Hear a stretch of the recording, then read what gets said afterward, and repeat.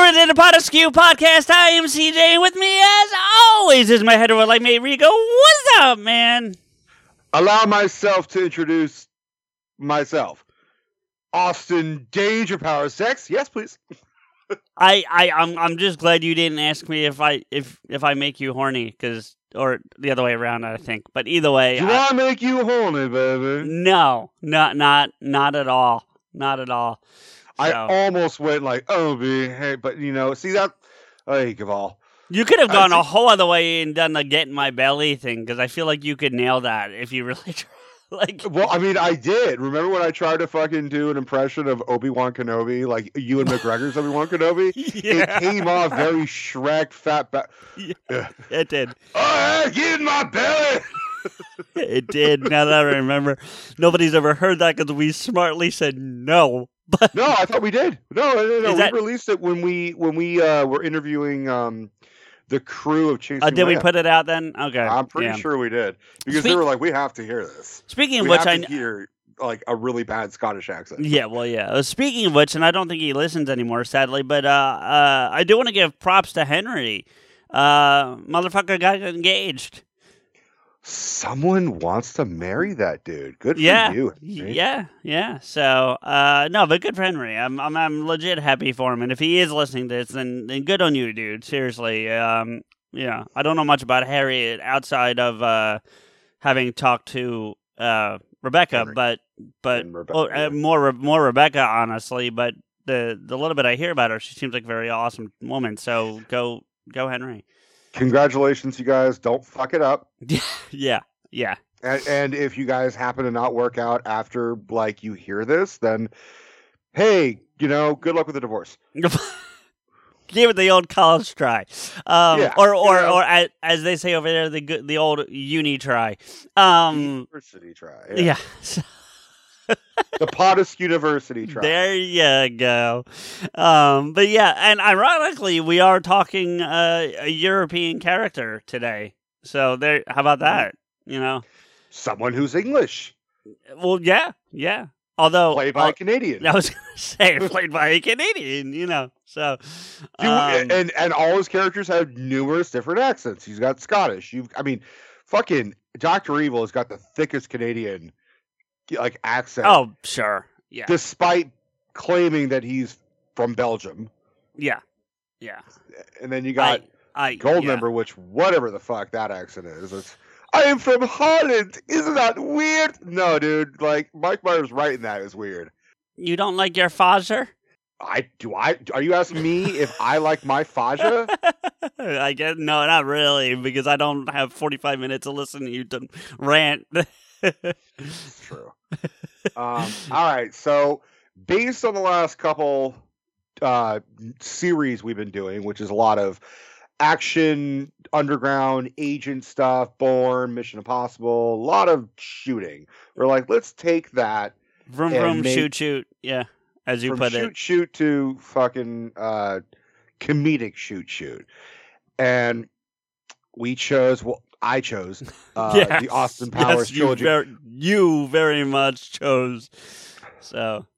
Well, based on the last episode, I figured it was good. You were for me entitled. To come back. Is that what you were going with? Not a little bit entitled, but well, I also wanted something really easy. And, and that it is. Yes. So I can't argue with that. And Austin Powers is immensely easy and potentially short for one of our episodes. Like that. This runs the risk of being one of our shorter episodes. Hey man, we actually put in a lot of time in like the House Party films, and we put in a whole hour and a half of Pump Up the Volume.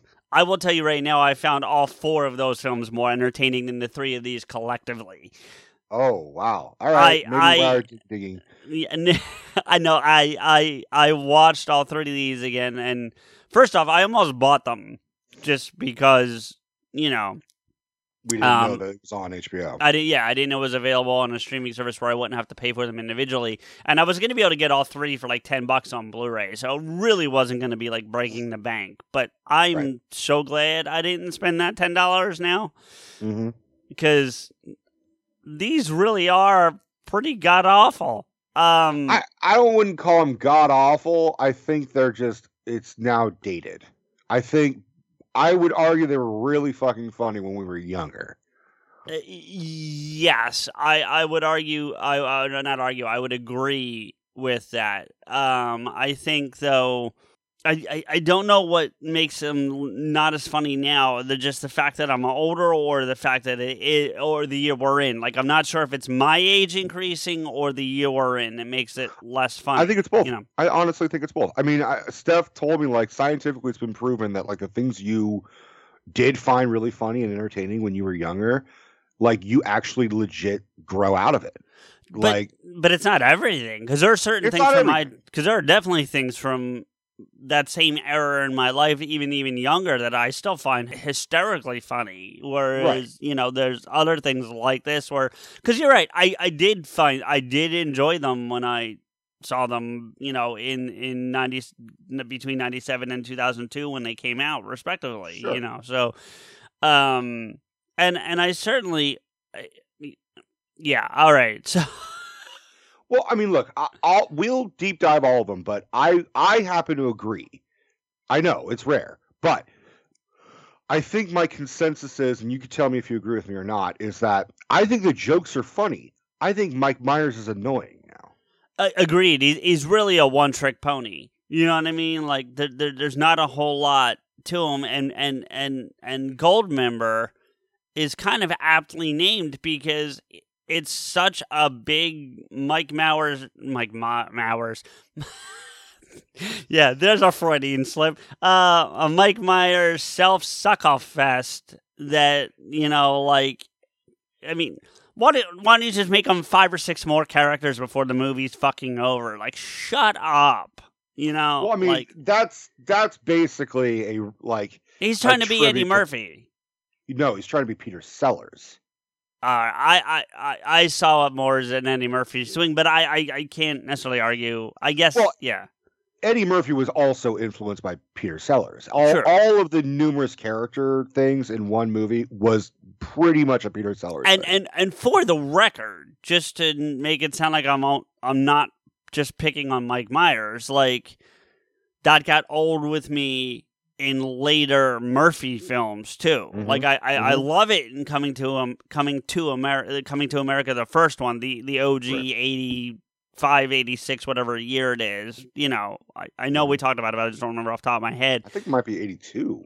No, I don't think it's that young. I think it's like mid to late 80s. Yeah, so right. But either way, we all know what movie I'm referring to. Like, there it worked. And I also think it worked because he had Arsenio to work off of, even because Arsenio was doing kind of the same thing, whereas Mike's doing this by himself. And I think that, that makes it infinitely more irritating. Listen, I know we did the Wayne's World episode, and I still enjoy those, but I definitely see the holes that I didn't see, even 30 years ago with those too. So, like, I'm not picking on this franchise or your selection, and that's more for the audience than for you, because I think you know that. But for the audience, like, I'm not picking on Austin Powers because you were like, let's do Austin Powers, and I was like, no, I can say the same thing about Wayne's World to a degree, but it's because there's definitely some real issues with those Wayne's World movies too, so. Well, I'd like to preface that it was never really the true intent for Mike Myers to play Dr. Evil and have the multiple roles. Originally, Dr. Evil was supposed to be played by Jim Carrey. Which ironically ends up doing as Dr. Robotnik in the Sonic the Hedgehog movies. That's like 30 years later. Yeah, but it's basically Dr. Evil. It's Dr. Evil with a fucking mustache. Well, yeah, but I'm talking about even the zany, like the character himself, not just visually, but his attitude is very similar to. It's definitely Goldmember era Dr. Evil, because Dr. Evil in the first one, it's a little more bit more reserved. Yeah.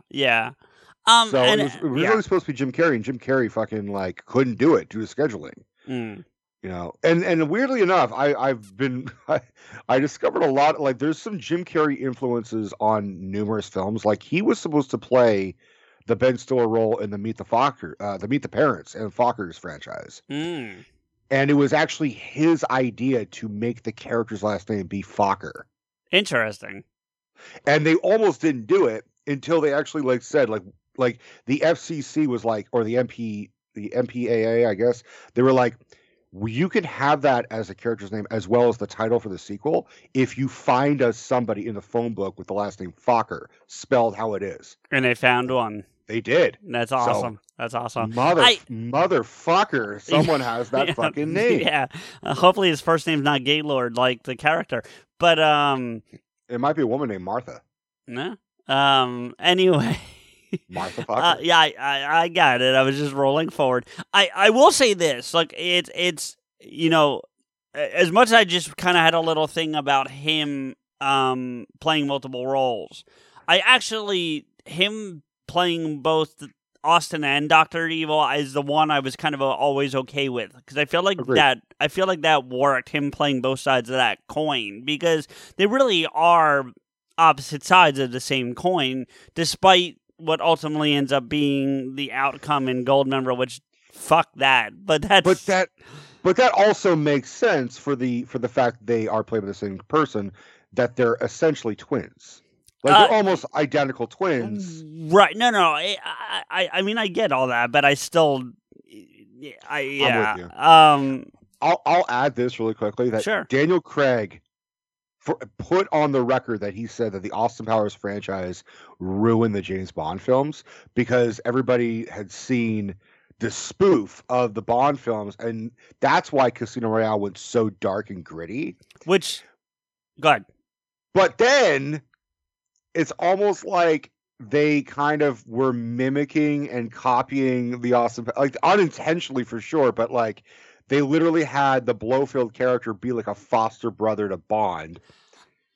Yeah, I mean, I get where you're going there. I that might just be coincidence. The thing that I found really interesting, if I can jump to the Spy to Chagny for a second, is when he's running around the hotel naked during the opening sequence. Yeah. Did you see where he was? No. Casino Royale. Oh, was he? There's actually a sign that says Casino Royale. Yeah, so... Well, you know of the original Casino Royale spoof movie. Oh, well, yeah. But I'm just saying that's still, because, let's not fool anybody here. And if you're listening to this and, relatively of the same age, somewhere between Rico and I, these are spoof films of Bond. Like... I mean, even if you didn't, what you just said about Daniel Craig's statement kind of solidifies that, like. And it's numerous fucking like homages and spoofs. I mean, even going down to the fact that Austin Powers' chest hair is a clear fucking, I don't want to say ripoff because that's the opposite of having a hairy chest, but it's it's a Sean Connery hairy chest.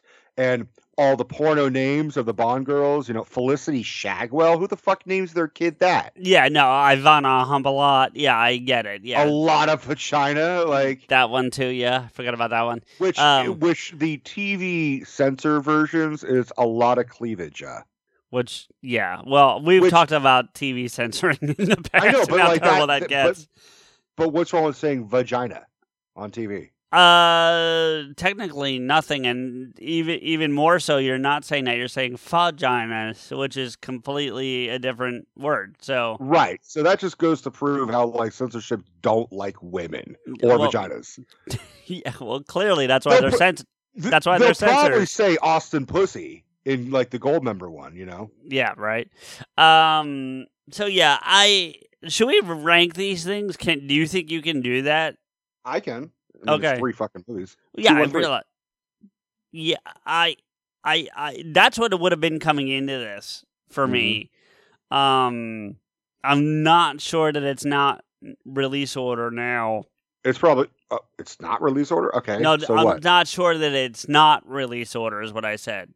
So it would be 1, 2, 3. Yeah, I think so, but it's really like 1A and then 2. Like, you know what I mean? Like 2. Because Goldmember's pretty bad. Goldmember has moments that are good. Yes, that's what like I said earlier. The jokes are actually funny. The visual gags are funny, but the weird characterizations that Mike Myers does. I mean, look, he is kind of a one-trick pony who's trying everything. That's the weirdest thing to describe him, but that's the best way to describe him. Yeah, I because agree. he's fucking doing numerous accents. He's playing numerous characters. But it's like, at this point, it would not surprise me if they actually threw in his Cat in the Hat character in it. It's just like, oh my God. Like you throw fucking Wayne and all the characters, like they can all just be relatives of each other. Well, the Love Guru makes an appearance. When him and Elizabeth Hurley, who the character escapes me, right? Is that Felicity? No, that's Vanessa. Oh, you're talking about when they're in disguise. I pulled up a picture. It's pretty fucking close. Well, I mean, he doesn't speak, so you don't hear like the accent, but visually speaking, it's the Love Guru. Well, Mike Myers playing a fucking whatever the fuck nationality that is, Indian, Kama Sutrian love guru motherfucker. He can only go so fucking far. It's kind of like, well, let's make Mike Myers dress up like a dog. He's still gonna kind of look like the Cat in the fucking Hat, especially when he opens his fucking mouth. I get that, but I'm just saying, like, they could have picked anything to put him in disguise in, and then they put him in the Love Guru outfit. Well, the Love Guru came out after the 10 fact. years later. No, I get that, which is kind of like, I almost feel like when and I haven't seen the movie, and no, I'm not watching that, but anyway, I almost feel like he was sitting around one day watching Austin Powers and went, "Oh, let's make a movie out of that character." Like that's, I swear to God, like I think it wouldn't surprise me. No, but you also know the sheer ridiculousness of like they're going to go on a tour and they're going to pick the most ridiculous costumes they can to quote unquote blend in. Yes, I do, but look, going through this whole trilogy, I admit. I want to slap my childhood self and be like, this is just not fucking that funny. It's still funny. There's still parts that are funny. Oh, yeah. But then I realized, I'm like, just like I kind of outgrew a lot of the Jim Carrey comedies, and the Adam Sandler comedies to a degree. Mm-hmm. It made me just realize that they're for teenage boys and younger. That's really the truth. So just on that comment real quick, I was never really into the Jim Carrey comedies with the exception of Liar Liar and The Mask. And Adam Sandler, the only one. Oh, Bruce, that to me falls outside of the, I mean, yes, it is a Jim Carrey comedy. I can't argue that statement. Right. But to me, like there's an era of the Jim Carrey comedies. It's the Ace Venturas, it's Cable Guy. What's that? Dumb and Dumber, the Cable Guy, things like that. Which, by the way, I don't know if I got to tell you or if you saw they did a Cable Guy commercial on the Super Bowl. I heard about it. I have not seen it yet, though. It's him in the thing doing it. It's not like they pulled a clip. Like he clearly came and did it. But do you know who originally was supposed to play the Cable Guy? Just to be on brand, Mike Myers. Close. It's an SNL actor. Okay. I know. No. Chris Farley. I would have loved the shit out of that. But I think I would have. He would have pulled off the physical comedy of it perfectly. I can't argue that. But I think the menacing psychopath that the character ends up being, I don't think Farley would have been too over the top. Like that subdued sociopath that Carrey did it as was actually pretty good. I can't argue that. It would have been a much more sympathetic character because, like, Farley would have come off clearly lonely, and you wouldn't help but feel for him. Sure, yeah. It would have been like the Chris Farley show. Like, you remember when I knocked on your door and did your cable? That was awesome. Like, I did that for 2 fucking hours. Although the medieval fucking like medieval times. I've been. They're fun. Yeah. The medieval times, like I could 100% see Chris Farley like. Well, that's what I'm saying. The physical comedy, without question, he would have nailed every piece of it. But that sociopathic part that I think Jim did nail that perfectly. And as far as Adam Sandler goes, very quickly, the only comedies of his I've ever liked have been Happy Gilmore and Big Daddy. I know you like more. Well, like what? Longest Yard. Yeah, to me that okay. Maybe and Waterboy. it's okay. Like that falls into this Austin Powers thing. Like, where there's moments that I really enjoy, but as a whole, like I do, same thing with Little Nicky. Like Little Nicky, there's pieces of it that I like, but as a whole, not really. You know what I mean? So it gets all those movies, all these movies that we're talking about, like they kind of get a little. They are all all kind of get a little grating over the years. I Sure. mean, and you're right about Goldmember. Goldmember is definitely the biggest like auto fellatio fucking movie that he's ever done. Like, um, Jesus. I mean, at one point, I think he's on screen at the same time as like 3 or 4 people, literally at the same time. Well, he plays Austin. He plays Dr. Evil. He plays Goldmember. Fat Bastard is in the movie, but he's not in the scene with all the other characters. Okay, so maybe I was wrong, but yeah, But he's playing 3 characters. But then again, he's also done 3 characters in The Spy Who Shagged Me, all in the same room.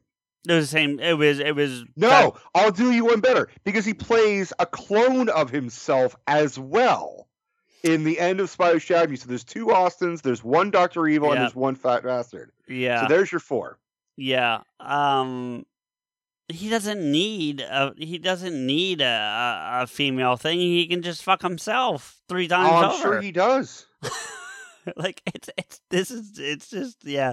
All right, but 1. Because I would argue that 1 is definitely the most, in terms of the comedy, it's definitely the least toilet humor one, and it's the closest to a spoof film that I enjoy, like a Hot Shots or a Down Periscope. It's the closest to that kind of spoof that I actually really enjoy. So right, because like not to get, I'm really not trying to like sidetrack, but like the Hot Shots films, the 2 Hot Shots films, like the second one I really didn't like at all, but the first one was. I love the first one. I haven't watched them in a while, so that might have changed. But yeah. Well, that's the theme with a lot of the spoof films, like even Airplane. Airplane 1 is really fucking smart and funny and witty, and then I mean it's been a long time since I've seen Airplane 2. Same. Which even the title is a joke in itself. The Airplane 2: the sequel. Right. Like they're just fucking with us at this point. Which is also, I mean, just for the audience. Direct influence where I got the title for our second Podiversary episode. Right. Because we called it Podiversary 2, the sequel. I mean, right. Yeah. But for Austin Powers 1, you and I always struggle with like time travel movies because now we have gotten to the point where it's like we have to think more logically when it comes to franchises that have continuity. You more than me, because I've always kind of been in that realm, but now you're just like, oh shit, now I can't unsee this or unthink this. I think it depends on the it depends on the type of film. Like, but yeah, go ahead. My point is that I looked up all these films and I tried to like find out if these are regarded as goofs on purpose. But honestly, every like continuity error or plot hole that is kind of introduced in the franchise is done almost on purpose because Jay Roach and Mike Myers were like, who gives a shit? Like, stop thinking about, like, they legit say it in the second film when he's about to travel back to 1969, where he and Basil Exposition, which the name itself is just fucking funny. Yeah. Where he's just like, don't try and think about this. Just try to enjoy yourself. And they look at us, the audience, like, that goes for you motherfuckers, too. I hate that they started breaking the fourth wall in that movie. I did. I mean, I'm not against fourth wall breaks, obviously, because Deadpool. But what I'm... To be fair, they didn't do a whole lot of fourth wall breaks. They did a bunch in a sec. You're right. As the film as a whole, no, but they did like 3 like right in a row or within close proximity to one another, and I think that's what I only remember them doing one in Spy Who Shagged Me where they talk to us and say, "Don't take this." No, there's like you and I had this discussion about fourth wall breaks a couple episodes ago. And I forget which, I want to say during Bourne, but I could be wrong, where it wasn't like, oh, hey, audience, but they specifically look at the camera in a way Do you know what I mean? Like, Well, I'm saying because I just rewatch. I mean, you and I both watched them, but there's two that I could think of. One's The Spy Who Shagged Me, where, well, actually, you're right, because the opening scene, Austin after fucking Vanessa blows up, which I have a problem with, but we'll I do too, right? Yeah, you realize, we'll get there when we get there. But like he talks to the audience then he's like, "Oh, now I'm single again," and then he tells us like you can basically fuck now as much as he wants. Right. And then he talks to the audience about the time travel and tells us not to fucking think about it. And then in Goldmember, when he's talking to Mr. Roboto about like messing up the subtitles, which in itself is pretty fucking funny, and then he says, why don't I just speak in English? He's like, well, that would be great. That way I don't have to misread the subtitles and into words that I think are dirty. And then he looks at us and kind of smirks. And I was like, okay. And he also kind of when he's leaving and talks about having a small rod, because I feel like that was more to us than it was to the Roboto character. Oh, I disagree. I think that was straight because he was looking at Mr. Roboto. He was looking at the camera. There was a straight-on shot of the door. He slides the door, puts his head back in, and says it, and then closes the door, and it reveals that he has a small rod. There's no other person on screen. It's not a three-quarter angle. There's no other person on screen, but he's looking off camera. At the he's looking direct at the camera, assuming or presuming that we are POV of Mr. Roboto. But I disagree with that one. Well, I remember him looking off center, not center. All right, but that's fine. Yes, okay. I'm really not going to squabble over Goldmember because I'm pretty sure we're going to be. Like, we agree. There are parts that are great. There are parts that are like, what the fuck? It destroyed Beyonce's acting career before it started. I looked it up. She's done 3 on-camera things that don't count as music videos since. One of them is... now you're testing. One of them is Cadillac Records. The other one's... Jersey. She did a voice in Lion King. What was the other one? One of them's like Jersey Boy. I think she's in Jersey Boys. That's one of the ones that she did. I'm pretty sure. I'd have to look it up again, but... I had it. I don't think she's in Jersey Boys. I think she's in. I know she plays Etta James. Maybe that's what Cadillac Records. I think that's what it's called, or Empire Records. Dreamgirls. It's Dreamgirls she's in. Well, she's in Dreamgirls, but she also played Etta James. Okay, well, I'm just saying Dreamgirls was what I was talking about. I know I said Jersey Boys, but I was talking about Dreamgirls. I said the wrong thing, and that's fine. But yeah, she was in Obsessed. She was in Dreamgirls. It's a little hard to sort it out because there's a whole bunch of music. Like that's it. I don't like that IMDb does this. Like I'm not blaming anyone else, but that's why sometimes I go to Wikipedia and just look up filmography because it condenses. I don't think they include all the music videos. Looks like she was in the Pink Panther. I mean, okay. So I mean, look, The point is that I think she thought she was going to have a much more of an acting career, and I have a feeling that this being like her first big project destroyed that. I don't know if that's true because if the character is supposed to be an homage to the Pam Grier, the blaxploitation Jackie Brown. I'm sorry, not Jackie. Well, Jackie Brown in association, but sure. Foxy Brown type of roles. The blaxploitation characters. There was nobody. No, I'm not talking about her performance. I'm talking about the movie and how I'm pretty sure the movie made a lot of money. Well, I think the whole franchise made a lot of money, but that's not the point. Real quick, Rico, unrelated to that directly, there's something I've never seen before on IMDb. I just thought I would share it with you. She was apparently in a movie from 1999 called Beverly Hood. Never heard of it. Yeah, neither have I, and that's not the important part. The important part is we've seen before where it'll say uncredited. We see that all the time. Sure. This also says unconfirmed. I've never seen it say unconfirmed before. I've seen uncredited, but not. It says unconfirmed, uncredited. That's just really interesting to me. I've never heard of that either. That's pretty. That must be a new thing. It's either new or just a weird one-off, but either way. Because I've heard of actors, especially early in their career, try and be like, "Oh, I was in this movie and I was in this movie," to try and get some fucking film credits to make them more relevant. Right. Like Quentin Tarantino. Quentin Tarantino, before he became a legit writer director, tried to be an actor back in the day, and he like stacked on a whole lot of credits that he was not a part of. So I think it's unconfirmed, meaning like, well, fucking Quentin Tarantino said he was in this movie. Can anyone confirm that? No, and then that takes like a casting agent or the casting department or the producer or the writer or the director to actually confirm that. Be like, oh yeah, that motherfucker was in this movie. Right.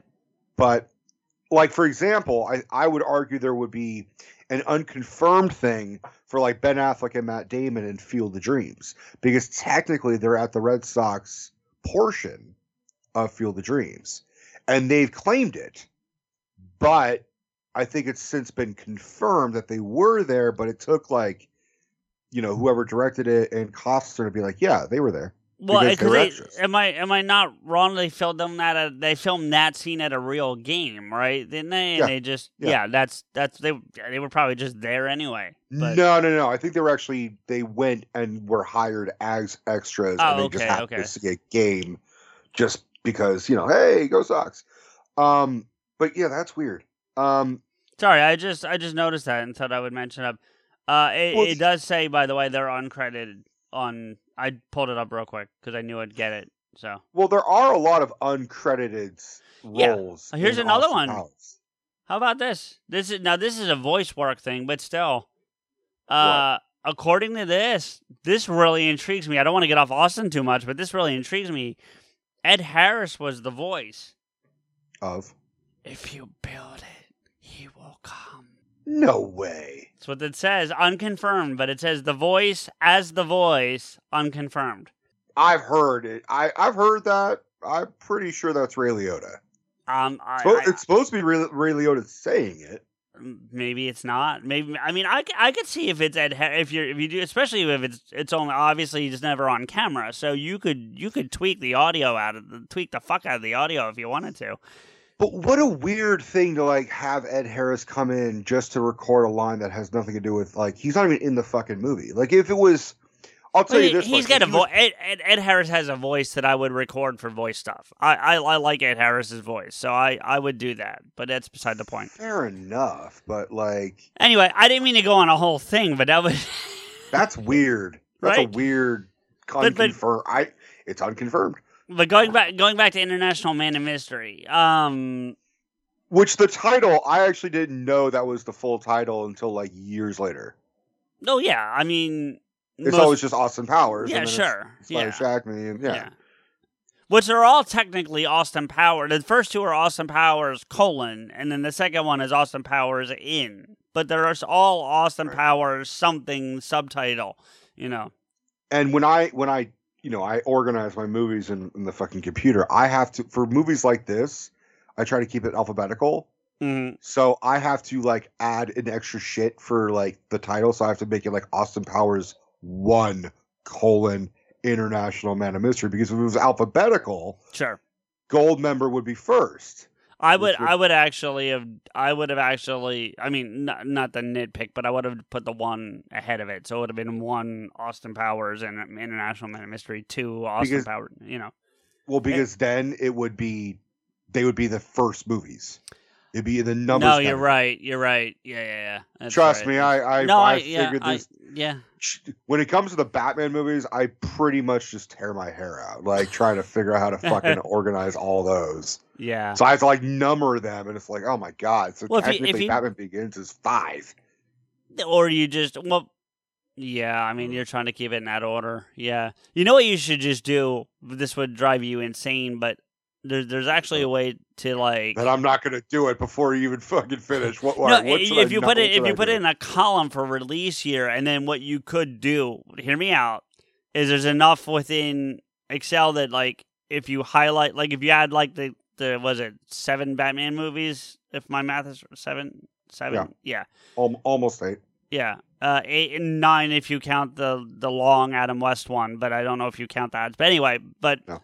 All right, so we'll say 7 just for the conversation. If you then highlighted the years for that and then did sort, it would resort just those 7 without fucking up the rest of the that's list. True. That's actually that's actually a pretty fair suggestion. So you could put them in, and then once you save it, it would keep it in that order. So but then here comes the kicker. When there's a fucking prequel to something. Well, you're not putting it out in order of story. You're putting it in order of release, right? It depends. If there's okay, well now you're just being a pain in the ass. No. I'm not. I'm really not. Because if there's like a movie that has a prequel, well then I put it in. Technically, Batman Begins would be before Batman '89. Then I would agree, except it's a different Batman. Shut up. Let's go back to Austin Powers. Just no.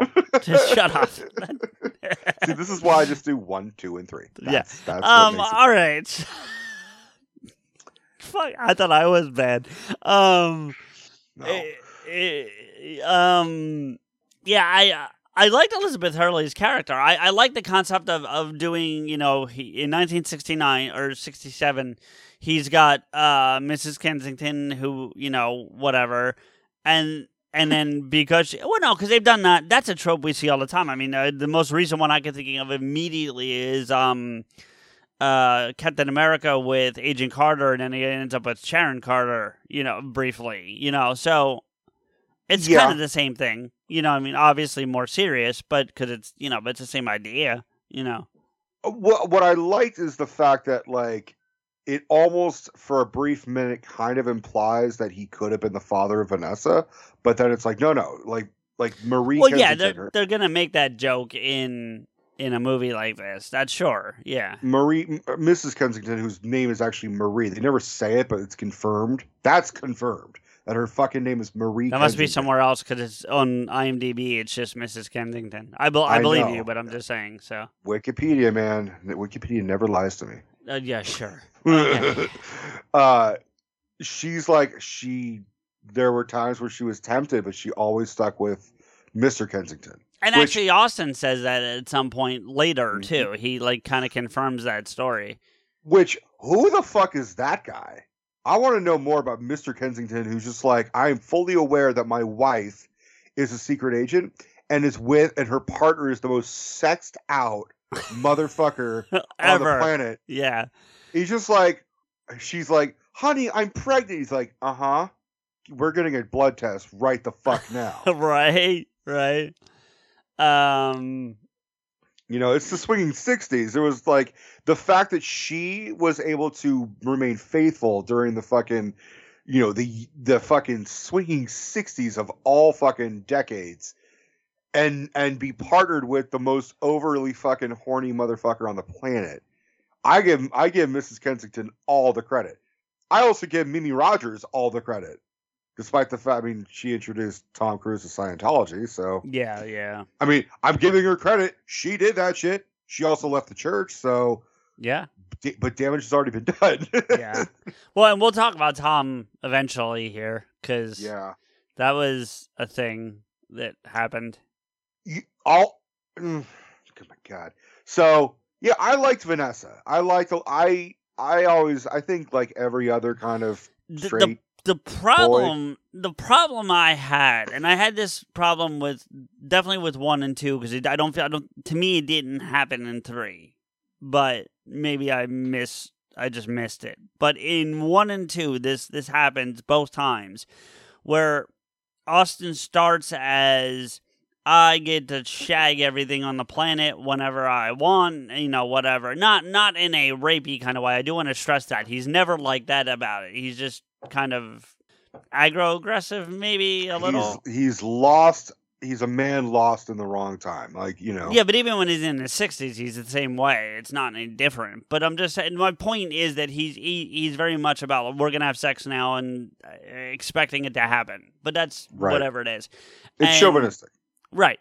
And no, because that's the thing. Like, he never strikes me as like the women can't do things. And that's always to me what a chauvinistic gay person is. It's someone who feels like that they're above women. And I feel like doesn't feel like he's above them, but he also feels like that, it's weird. So anyway. He's a romantic chauvinist is really what it is. That I can kind of get in line with more than just a pure chauvinist. Yeah, I'm with you there. Yeah. Or sexual chauvinist might even be the better way to put it, because otherwise, like, he's got no problem with her being like an agent. He's never said, "Oh, women can't be agents" or whatever. I mean, if I was going to use his terminology, that's groovy, So Right, but he also does kind of view like free sex, like free unprotected sex with no attachments, is just fully ingrained in his brain. Well, that's why I said sexual chauvinist, not full on. I mean, anyway. Right. The point is that he has a coming to Jesus kind of moment in the first one, where he realizes like that's not the way to go, and he becomes monogamous with Vanessa and whatever, and then he does the same thing with Felicity in the second one. And that one, they never really fully explain. Like, it really feels like one scene she's turning him down, and then again immediately. Like, it's like, he's not trying to shag anyone else. He only wants to be with and actually gets upset when she fucks Fat Bastard. Well, she does to him what he did to Vanessa. No, that's my point. But he kind of reverts and then comes back to that. Like, it's really kind of weird. I don't understand what you're saying. What he does to Felicity? Like, you're saying that he... No, he doesn't do to Felicity. But like, I'm saying because he doesn't have his mojo. No. You're missing what I'm saying. The same type of come to Jesus moment. Like, even though he doesn't have his mojo, only keeps him from actually being able to perform. It doesn't keep him from wanting to be able to do it. He was as horny as ever, even when he didn't have his mojo. And at some point, with no real explanation, it goes from him just shag anything that walks to I only want to be with Felicity. There's no, I mean, they go on like this date out of nowhere. Like, it really to me went from, okay, here's this hot American I have to work with, to now we're dating. Literally in a scene cut. Like, there was no, at least with Vanessa, there was some buildup. You know what I mean? Like, you at least saw that progression occurring, whereas... Well, I think because... The difference is that Vanessa is a 90s woman. Sure. And Felicity is a 60s woman. Right, but... So she, in terms of ideology, is more in tune with Austin's free love mentality than Vanessa's mentality. So she is actually the aggressor in that relationship. Right. She makes him uncomfortable at one point where she's like, you're gonna, like... like she basically pounces on him and seduces him, but because he's impotent, because that's what the mojo is. Yeah. No, I got it. Well, for the audience's clarification, because when I was a kid, I thought it was literally like his literal penis. Like, I thought like Dr. Evil drank a little bit of his penis juice. No, I at worst I just thought it was like when I watched, again, keep in mind we were probably about a decade apart when we both saw this, because I saw it around when it came. I don't think I saw it in theaters, but I saw it not long after it. At least when it got to DVD, VHS, like that, because I forget what it came out on first. But oh, VHS for sure. But I think DVDs were starting around that time too. Like, so DVDs were becoming more of a bigger boom when Goldmember came out. Because I remember bigger boom, but there were DVDs as early as Spy That Shagged Me, because I saw Matrix on DVD, and that was 99, 2000. Right. So yeah, they were definitely bringing it. But Goldmember for sure. Goldmember was more of the DVD with interactive menu type of shit. Sure. So I might have actually seen the first one on like HBO, but anyway, I don't remember the point. And that's not to dismiss it. I don't think that's the important part. But the important part is that. I forget what I was saying now. God damn it. Felicity is the aggressor. Oh, well, yeah, but like, we were talking about the mojo. To me, the mojo was just his ability to be smooth, and, he still wants to fuck everything that moves, but he can't. He loses his ability to like seduce the women. That's to me what the mojo was, and they gave it a physical form because they needed it for the comedy of the film. But technically, it's just your ability to do it. Which means the byproduct would be, instead of him trying to like fuck Felicity, he's trying to get to know her, because he's like, we're gonna have to be. Well, that would be the byproduct if you were making a smart movie, but this is very much not a smart movie. So well. Look, maybe Mike Myers is trying to make a smart movie, but he's not that smart.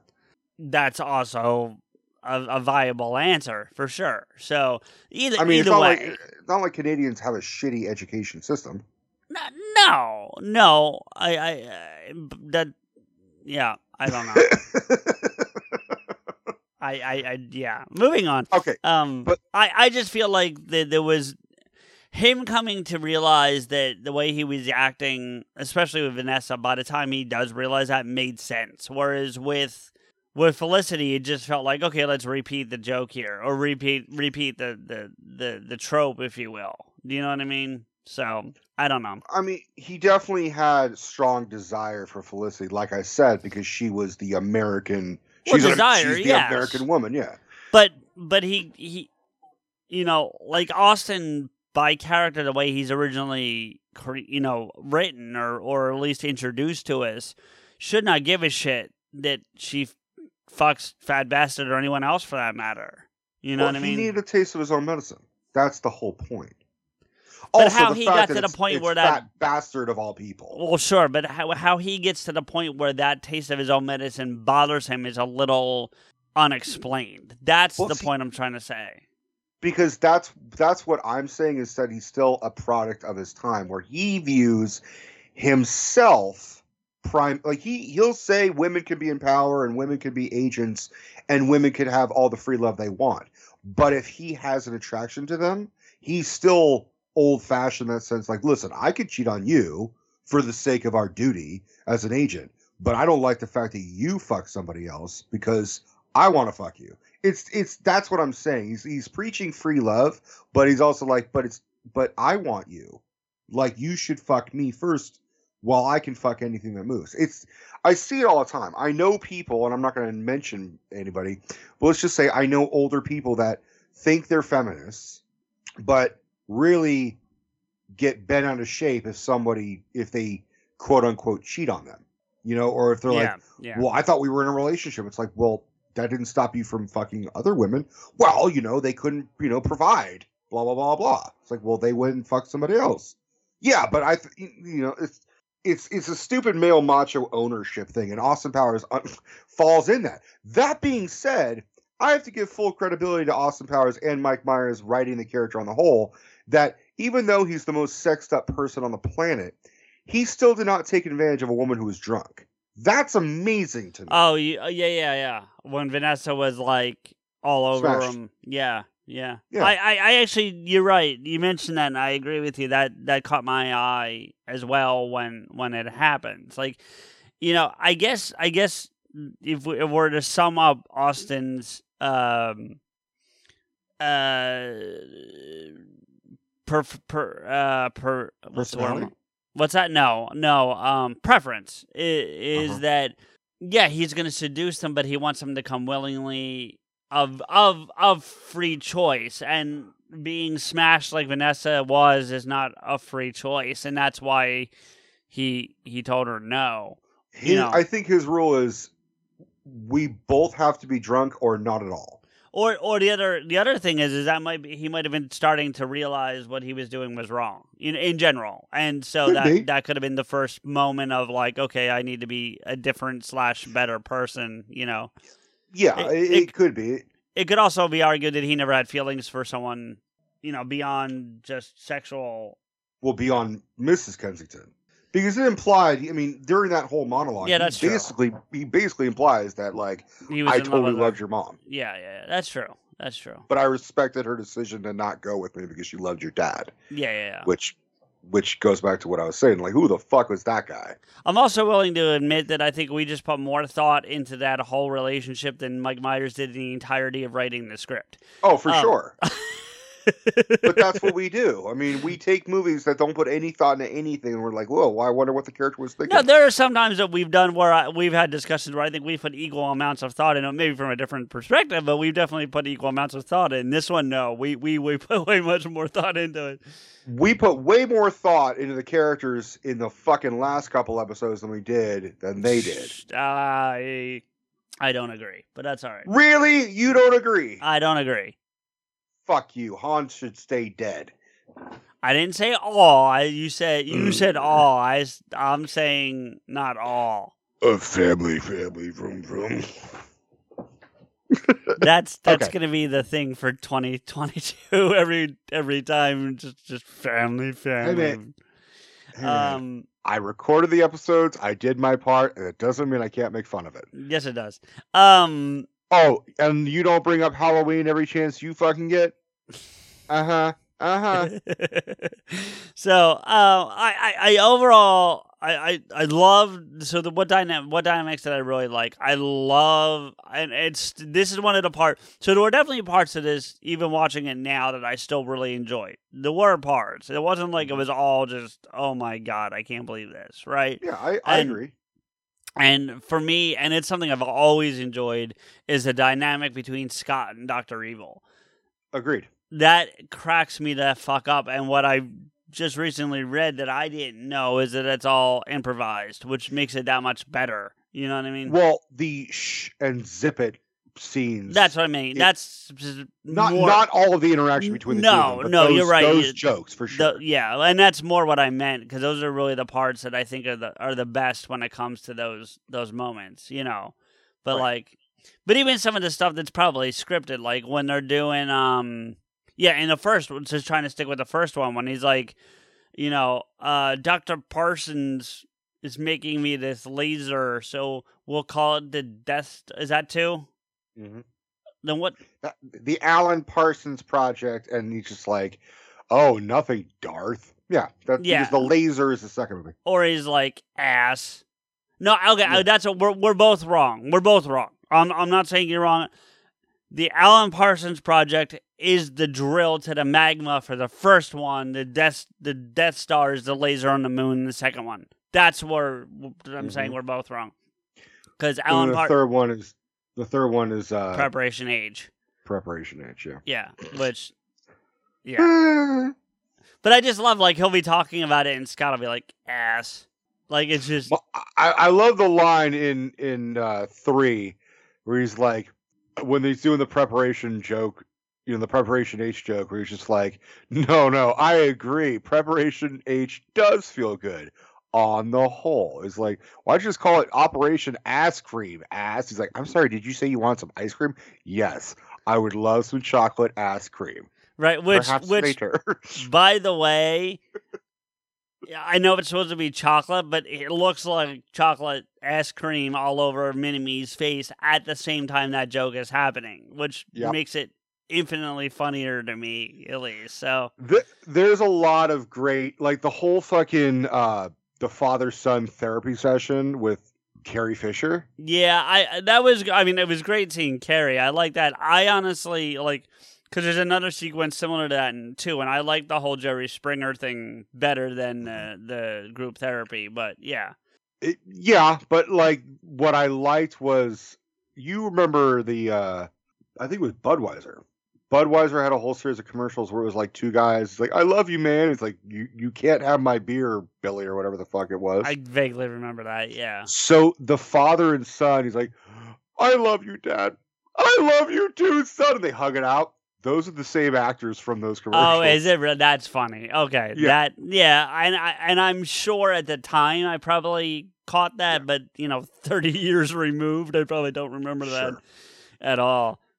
One of my all-time favorite characters, and I love the dynamic, and Steph will back me up on this, is Frau Farbissinen. Oh, she's fantastic. Dude, Mindy Sterling, is that her name? I think it's so, Mindy Sterling. I got it right here. Give me a second. Did not do enough with her fucking life. She's still alive. And she still acts. She's in the Goldbergs.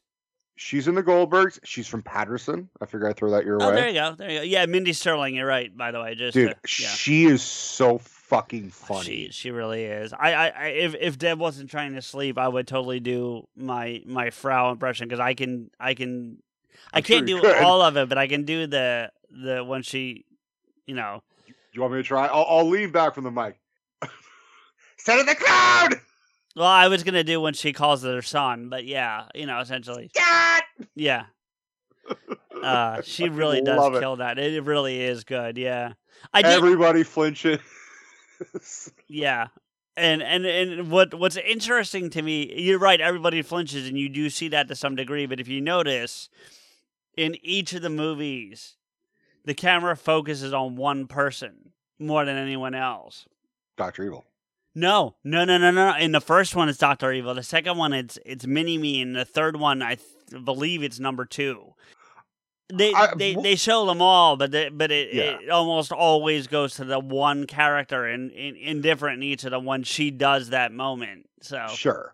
I mean, I don't know if there's any particular reason for each person. Mini-Me, probably because it's Mini-Me and it's the introduction of the character. I'm not sure why number 2 was chosen for a Goldmember, but I remember number 2 is such an interesting degression as a character. Yeah. Because he doesn't improve, he just kind of gets less used. Well, considering he shouldn't be in the second or third movies because he should be dead. I agree. I mean, I read a theory that because he does have a burn on his cheek, implying that he survived the burn. Well, wait. And I want you to finish your point. He has a burn on his cheek in the second one. And then it disappears by the third film. Yes, go ahead. But like we said earlier, this movie is full of incontinuities that they were just like, we don't give a fuck. Just whatever. Well, we're going to get into another big one that irked me in a minute, but go ahead. But someone overthought this more than you and I did. Someone was like, what? Well, yeah. They were like, what if they have the ability to make clones? What if number 2 is another clone, but they managed to make him more susceptible or subservient to to Dr. Evil, because he betrayed him in the first film. There's a whole lot of of course I have, but I had all the films on VHS before I got them on DVD. Sure. The first film tape ends with a ton of extra footage. All the deleted scenes that you would expect on a DVD are at the end of the VHS tape. Okay. And they go through alternate takes, deleted scenes, and there's a whole bunch of them. So there's bonus features before that was really a thing. Really, yeah. Amazingly so. And I thought it was like getting a real fucking perk when I was like, you keep watching and you're like, oh, maybe there's something at the end of this. And there's a whole fucking dialogue back and forth of number 2 betraying Dr. Evil, where he's like trying to give a business proposition to Austin. He pulls out a suitcase, and you see it in the film. There's a suitcase that is later open, full of money. That's him explaining all this money, and then Austin picks up a stack and fans it, and listens to the money, and he says, "Sure. Oh, you're $182 short, or whatever the fuck." He's like, "Well, I had to buy the case." So he's like, "Oh, so in actuality, I'm buying the case." Like, well, it's a nice case. Like, right, but what if I don't want the case? What if I just want the money? Right. We do this whole back and forth, and then Dr. Evil gets so frustrated. He's like, "All right, I've had enough," and then that's when he burns number 2. So there's a whole bunch of bonus shit. Like, at one point at the end of the film, when Austin and Vanessa escape the facility, they're on a raft in the water, and she's like, "Austin, what are we doing on this raft?" He's like, "All my movies end this way, baby." And and then fucking Basil shows up in a helicopter, and then they start making out, and Austin waves him away. He's like, "Here, come back later. I gotta fuck Vanessa on a raft." Right. Basically. Right. So there's a whole bunch of deleted scenes that don't make sense, but kind of flow with the film. Sure. It's still funny though. No, that does sound funny. I want to know. I'm trying to stay in order here. So, okay, character that does make a brief reappearance in 2, but I'm so glad they killed off Mustafa. Okay, this is where you and I might disagree, because as you and I both are in agreement that we don't particularly like Will Ferrell. We find him a little overrated, and we kind of find his humor one note, where it's like always kind of yelling the thoughts that are in his brain. You know what I'm saying? Yeah. I am of the opinion that Will Ferrell can act every once in a while. I really enjoyed his performance in Stranger Than Fiction, which I haven't seen. So yeah. It's pretty good. He plays a guy who finds out that Emma Thompson is writing his life. She's an author, so he hears her narrating. And she narrates that he's going to die soon. So it's the Truman Show? It's the Truman Show, but only he can hear. Okay, whereas everyone's watching. Yeah, right. I get that. Yeah. Okay. So he comes off crazy, and he's talking to a shrink. He says, I have a woman who's narrating my life. So it's the Truman Show meets What Women Want, basically. Kind of. it's I mean, it's really. You see where I'm going with it, but I understand. Yeah, it's kind of its own genre. No, I get it. Go ahead. Yeah. Anyway, but it's a good flick. My point is I actually kind of dug the Will Ferrell Mustafa character in both 1 and 2. I was surprised they didn't bring him back for 3, based on the fact that he never fucking dies. Well, see, and that. Well, see, but no, he does die in 1, but right, but because when they go back in the past, correct. That's why he's able to make an appearance, right? And that I may not like that they had the character and brought him back. I can at least I'm on board for that sequence of events that allows him to be there. That logic that right, they use. Exactly. I'm on board there. But to me, he is doing his Will Ferrell thing when he, Dr. Evil hit the button, sends him down. He's now presumably in the fire pit, and you just hear his voice. It's really hot down here. I'm burning. It's getting worse. Very badly burned. Like, that's the Will Ferrell shit that annoys the fuck out of me. Like, that's the Will Ferrell stuff that I cannot stand. Like, they're very, very quickly, and I know we've talked about it before, but I'll just reiterate. Like, their cheerleaders sketch.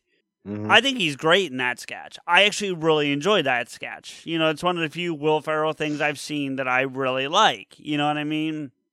Obviously the cowbell sketch with Don't Fear the Reaper, that one goes on too long, but that's not Will's fault. Like the issues with that sketch are not because of what Will's doing, in my opinion. You know what I mean? Him as Trebek for the Celebrity I was Jeopardy. about to get there. Yeah. Him as Trebek is great. And then there's the other one where they're like kind of doing a Captain and Tennille thing, where they're like lounge singers. It's him and Sherry O'Terry, and they're lounge singers. I'm pretty sure it's him and Kristen Wiig. Is it Kristen Wiig? Okay, I'm not. Sherry O'Terry is the cheerleader. I thought they were both, but that's not as important. The important part is like those are characters of his that I actually kind of enjoy. That whole like, I'm very badly burned. Please help. I'm still alive. Send a name. Whatever like that, because he's done that in other stuff that's not Austin Powers. And every time I hear it, I'm like, shut the fuck up. But yes, it's annoying, but what makes that scene worthwhile is Dr. Evil's rebuttal, where he's just like trying to get through. He's trying to get through his evil scheme. He's like, some of you I know, some of you I'm meeting for this. Oh, hello out there, anybody? And he's just like, all right, excuse me. And he picks up the guy, just like picks up the phone and is just talking. He's like, yeah, he's still badly burnt. Like, right. And then you just hear bang, bang. Bang, bang. He's like, you shot me.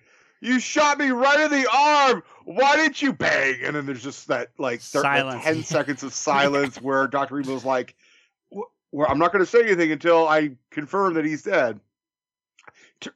I liked that part, but I really did. Because I was 10 when Shag Me came out. Sure. So my cousin Jared and I, we were constantly quoting Spy Who Shagged Me. Like, once Spy Who Shagged Me came out, that was part of every fucking adolescent boy's life. Oh, sure. And I mean, even with our age gap, my friends and I had moments like, sure. I mean, you know what I mean? Like for us, it was more the dynamic between Scott and Dr. Evil. Like, yeah, or Zibbit. And www.sh.com, like we did that shit to each other all the time, so. And we got a lot of like, I shall call him Mini. Oh yeah, we did. Yeah, that's another one. Yeah. Or get in my belly. Like all that shit was like, you can't help but like look at Spy Who Shagged Me, especially introduce a lot of catchphrases that just became part of that still get used. Like, I mean, I can tell you to this day, I've still been in conversations with people that are familiar with these films, and so especially if you're in it's so weird because it's amplified the bigger group. The bigger the group, the more likelihood it's going to happen. I don't know why that is, but inevitably, if you've got 4 or more people and you're having a discussion about anything that involves like money, and I'm not talking about like I'm talking about like, all right, well, we're going to go here. Well, how much does it cost? Inevitably, somebody's going to go $1 million. Like that. With the pinky, I know you guys can't see it, but like that's inevitable in any conversation that I've been a part of for the last 30 years. All right. So the really funny thing about the pinky is Steph loves doing the pinky. Oh, I've seen her do it. Yeah. I've absolutely seen all the time. Oh, yeah. Yeah. And it's not like she's doing it to imitate Dr. Evil. Because she's not doing the voice. She's not going, $1 million. No, she's just doing, She's doing it in almost kind of like, like almost like a, like borderline sexual, but like goofy kind of way. I hope it's not, because she's done it to me, so I'm hoping it's more the borderline goofy than this. Let me explain it this way. So like, it's not like if you said something inappropriate, like, sex joke, sure, and she's sure. like, ooh, that's what she's doing, right? Whereas like it could be she it's almost like she took the personality of Austin Powers but the pinky of Dr. Evil and combined it to make herself. That's really what it is. Like, ooh, you said a dirty word, and it's like pinky, like, and it's only she does it in that context. Sure. But the pinky thing is such a weird thing to do in a general sense. Like, where the fuck did Mike Myers come up with that? Apparently, Lorne Michaels does that all the time. Oh, I'd heard that. I heard that Dr. Evil as a whole is pretty strongly based on Lorne. It's Lorne Michaels and it's Donald Pleasence. Okay, yeah. Donald Pleasence as Blofeld. Sure. From especially the film You Only Live Twice. Okay. But the someone actually like figured this out, or like someone who's a doctor is a fan of these movies. They found out that the pinky that you use, like there's like a digit that is to extend in your pinky finger, is actually called something scientific mini-me, MINIMI. That's got to be coincidence. There's no way. It's pure coincidence, but also in Goldmember, when Danny DeVito as Mini-Me, which is really fucking funny to me. Yeah, I wanted to hear your thoughts on that. Yeah. We'll get to that, but like he's holding up a big machine gun. That is called also the Mini-Me. Right. MINIMI. That I knew. Yeah. That I think was done on purpose. Oh, no, sure. That I would 100% agree was done on purpose. But the pinky thing, not so much. Yeah. No, but that was purely just like, what the fuck? They couldn't have planned that better. I do love that they use a Bob's Big Boy, by the way, for the first one. Mm-hmm. And the second one. And yeah. I had to think for a second, but yeah. I also, like moving on to the second one, unless you had something else about the first one, but there's more deleted scenes of the first one. I'm not sure you know about. I didn't watch any of them this time, but I might have seen them in the past. Sure. Well, so Rob Lowe is technically in both films. Yes, but he's not number 2. That I know. Yeah. Yeah, in the first one. So remember the guy named Michael McDonald, the character Michael McDonald, who gets run over by the steamroller? Yeah. So they did a whole like extra thing where Rob Lowe is his buddy, and it's supposed to like they're throwing a surprise party or something for that guy with a whole bunch of friends. And then they get the call from like corporate at Dr. Evil's lair and shit. It's like, oh yeah, fucking that guy got crushed by Austin Powers. So he has to explain to his friends like, oh, he was crushed over by a steamroller by an international man of mystery. Like, and he says it like that. Right. And then the next scene shows the dude's wife at a suburban, brightly sunny house with her son, who's like kind of like a fat jolly kid, comes in from playing outside, and she has to break the news I think it's like he is the stepdad of the kid. He's like, your stepdad was run over by an international man of mystery, and it's like this weird it's like Mike Myers and Jay Roach filmed all these extra scenes that at no point would make sense in the film, but like it's weird that they did this shit. Right? No, I agree.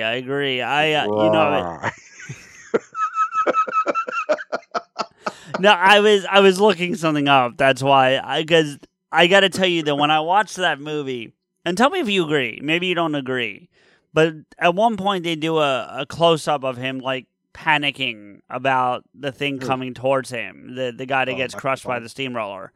Yeah. And when they do that shot, I could have sworn it was Rob Riggle, like a young Rob Riggle, and it's not. I looked it up, but I mean, I was almost Rob Riggle's significantly beefier. Well, now, yes, but you're talking 30 Back years then, ago. too. Okay, well, see, I didn't know, but here's the thing: I can't stand Rob Riggle. So, like, if I had seen Rob Riggle get flattened by a steamroller, I would have been like, yes. Well, maybe that's what happened. Maybe when you flatten Rob Riggle, you get Michael McDonald. Yeah, maybe. Just makes him thinner. Yeah. I don't have anything against Rob Riggle. He just annoys me. He's very much like Will does. You know, if I said hate, that's a strong word, but he annoys me. He annoys me as much as Will Ferrell does, if not a little more. So you don't like the unnecessarily loud comedians. No, I really generally don't. Like one of my favorite. How do you deal with me then, motherfucker? I ask myself that every day. Watch your words carefully, bitch. I'll sign off real quickly. Like one of my favorite comedians of all time for a long time, but he went batshit crazy in my opinion. So I've changed my perspective on him. But was Dennis Miller? I used to love Dennis Miller's stand-up, but then he kind of went batshit crazy on me. And he just became a Republican. Yeah, well, he was always kind of Republican, but he was like Republican central as opposed to Republican right, and that's he was like a Democrat libertarian who became a Republican. Yeah, it's kind of what you know what it is. The more rich he got, the more conservative he got. He's like, I'm going to protect all my fucking money. Yeah, but I mean, like, I also like Robert Wool. Still like Robert Wool. Like he's very funny. I wouldn't call Robert Wool a Republican though. No. I'm just talking about comedians. Okay. No. I was coming off I was done with that point and just going to like that style of comedian. Like I like Robert Wool. I like Anthony Jeselnik. If you've seen him, you know. Oh, I have. He's definitely not loud. No, but he goes right for the jugular. No, he really does. But I also like Jeff Ross, who is definitely a little bit louder, you know, a little more vocal. Yeah. But yeah. So but anyway, those are more of the comedians that I prefer. I mean, Robin and Bob Saget were probably the two like loudest that I enjoyed on a maybe Gallagher, if you consider that. You know I loved Gallagher. I thought he was funny as fuck. Because that's the thing. Yeah. Everyone knows him for the smashing of the Melons. The Melons. He was a really fucking funny comedian. Like, because he would do. Everyone remembers the Melon smashing, which is what he is definitely known. Sledge-o-matic is a thing. There's no joke about it. But like, or I mean, there is a joke about it, but there's no question about it. But he also would do a whole bunch of stand-up before he ever got to the Sledge-o-matic. Like, it wasn't come out Sledge-o-matic off stage. Like, he would do a whole set before he did Sledge-o-matic. I mean, you're also a fan of Carlin. Carlin was never really loud. No, exactly. Yeah, that's a good point. Carlin, yeah. But because Robin can get a little boisterous and flamboyant, for lack of a better phrase, on stage. You know what I mean? So the difference between Carlin and Robin is Robin was just quicker. Well, I was just saying Robin compared to like some of these other guys that you're, you know, like your Riggles or whatever. You know what I mean? Yeah, I would not really call Riggle like he's a funny guy in certain things, but he's not like a comedian as far as I'm concerned. Yeah, I would agree. I also then last one that just comes to mind is Frank Caliendo. I like Frank Caliendo quite a bit. So do I. I love Frank Caliendo. Yeah. Well, I figured you would because of the impressions. Yeah. Right. I mean, he's loud when he's imitating Pacino. Or John Madden or whatever. Yeah, and even Barkley to some degree. Like, it's not loud volume-wise, but it's intense. Intense is the right word for when he does Charles. That's a terrible. Like, his I love his rationale of, like, Charles Barkley doesn't say terrible. He says terrible. Terrible. Yeah. Terrible. Which terrible, actually, terrible thing. so very quick side note. Today is Charles Barkley's birthday. He's 59, I think. And the point for bringing that up is that I listen to a lot of sports radio. Mhm. And one of the hosts that only does a show on Saturdays, since he's not going to be on air on Charles' birthday, and when he was coming back from commercials, he was playing clips of Charles. And I don't know if it was by design, but on several of them, he uses the word terrible. And Frank's got it 100%. It's not terrible, it's terrible. You know what I mean? Like, terrible thing. The thing, very quick, to finish it off, the thing that I love about Frank Orlando, especially when he does Charles, because, and it's a sad thing, because sometimes if you hear Frank on, like, radio or whatever, you don't see it, but he does, like, he contorts his face to go with the sound. There are people that can do the voices and their face never changes. They just can kick from voice to voice. Like, he goes into the full character, really. And he can throw that eye. Like, he can spin the one eye out. Like, he'll have the one in and the other one, like, wandering. The fucking the Robert De Niro Frankenstein bit. I said way back when, I'm like, I took this from Caliendo. Caliendo's the one who did it. Oh, yeah, yeah. Look at me, I am the Frankenstein monster. Like, that's all Caliendo. That's all Caliendo, yeah. Anyway. All right, back to someone else imitating somebody else. Austin Powers. So. Sorry, No, that's fine. Hey, it wouldn't be pot askew. I mean, we got to find fucking minutes to fill anyways. Yeah. Because we're not going to release a 40-minute episode to you guys. We have. We like you. We have. Yeah, as an intro. No, News and Nuts, 45 minutes, 47 minutes. We put that out years ago. We haven't since. So can you believe that I can say that years ago at this point? That's crazy. Anyway. Yes. Okay, so International Minute, or no, Spy Shagged Me. You kill Vanessa in the first 30 fucking seconds. There are so many questions for that scene. One, was she a fembot all along? Yes, that's the implication that I got from it. Or was she replaced at one point? I got the implication because if she was a fembot all along, then why would Mrs. Kensington have a daughter? Does that make Mrs. Kensington also a fembot? Okay, when I say all along, I mean from the point that she gets to the ministry. So long before we see her, but so yes. So I guess it's both, right? Like, I think she was replaced at some point in the world of Austin Powers, the lifetime that is Austin Powers that we don't see. But from a moviegoer perspective, I think she was a fembot the whole way through, based on what they did in 2.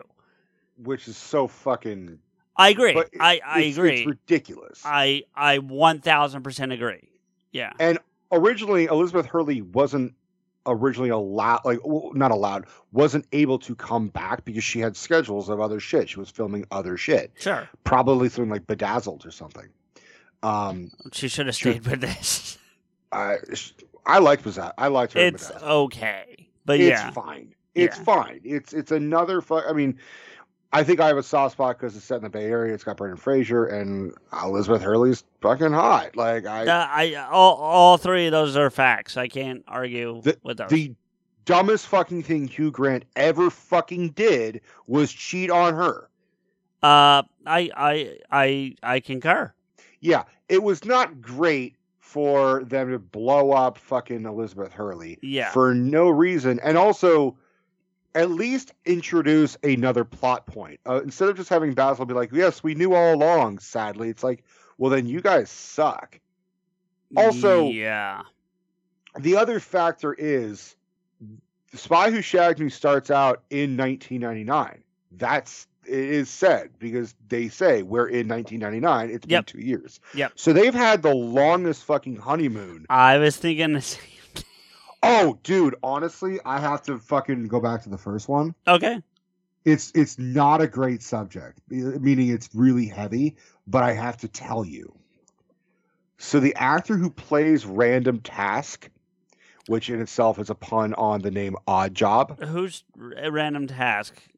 the shoe throwing motherfucker. I couldn't remember his name, but go ahead. Okay, yeah. Okay, so that's a play on the character Oddjob, who throws a hat in with the original razor Bond blade. films. Yeah. And seriously, who throws a shoe? Yeah, who throws a shoe? Honestly, that was another one that got used in my all, world a lot. all of these movies use the same gimmick and the same, they borrow their catchphrases, they borrow their gimmicks. But anyway, you were talking about So that actor is imprisoned for life. Oh, bear with me. So this is not a good thing. No, I'm okay. He and an accomplice tortured and gang raped a woman for hours and were taunting her and putting a gun to her and all sorts of awful shit. And let her live because, and apparently he said it, congratulations, it's Christmas, it's your lucky day, and let her live because of that. But like tortured her beyond, like, and she didn't know who he was. She had a copy of Austin Powers in her phone. No.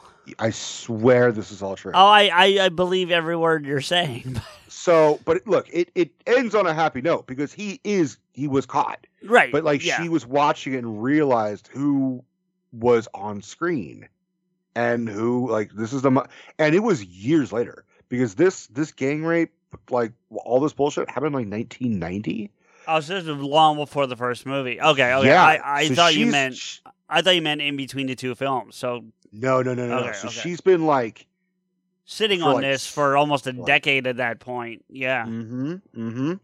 Then they caught him, threw his ass in fucking prison. Good. Gave him the this is so stupid. They gave him the sentence of 7 years to life. I mean, why even throw in the 7 at that point?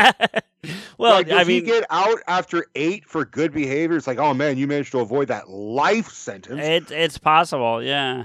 But then he fucked himself because his cellmate, he killed his cellmate.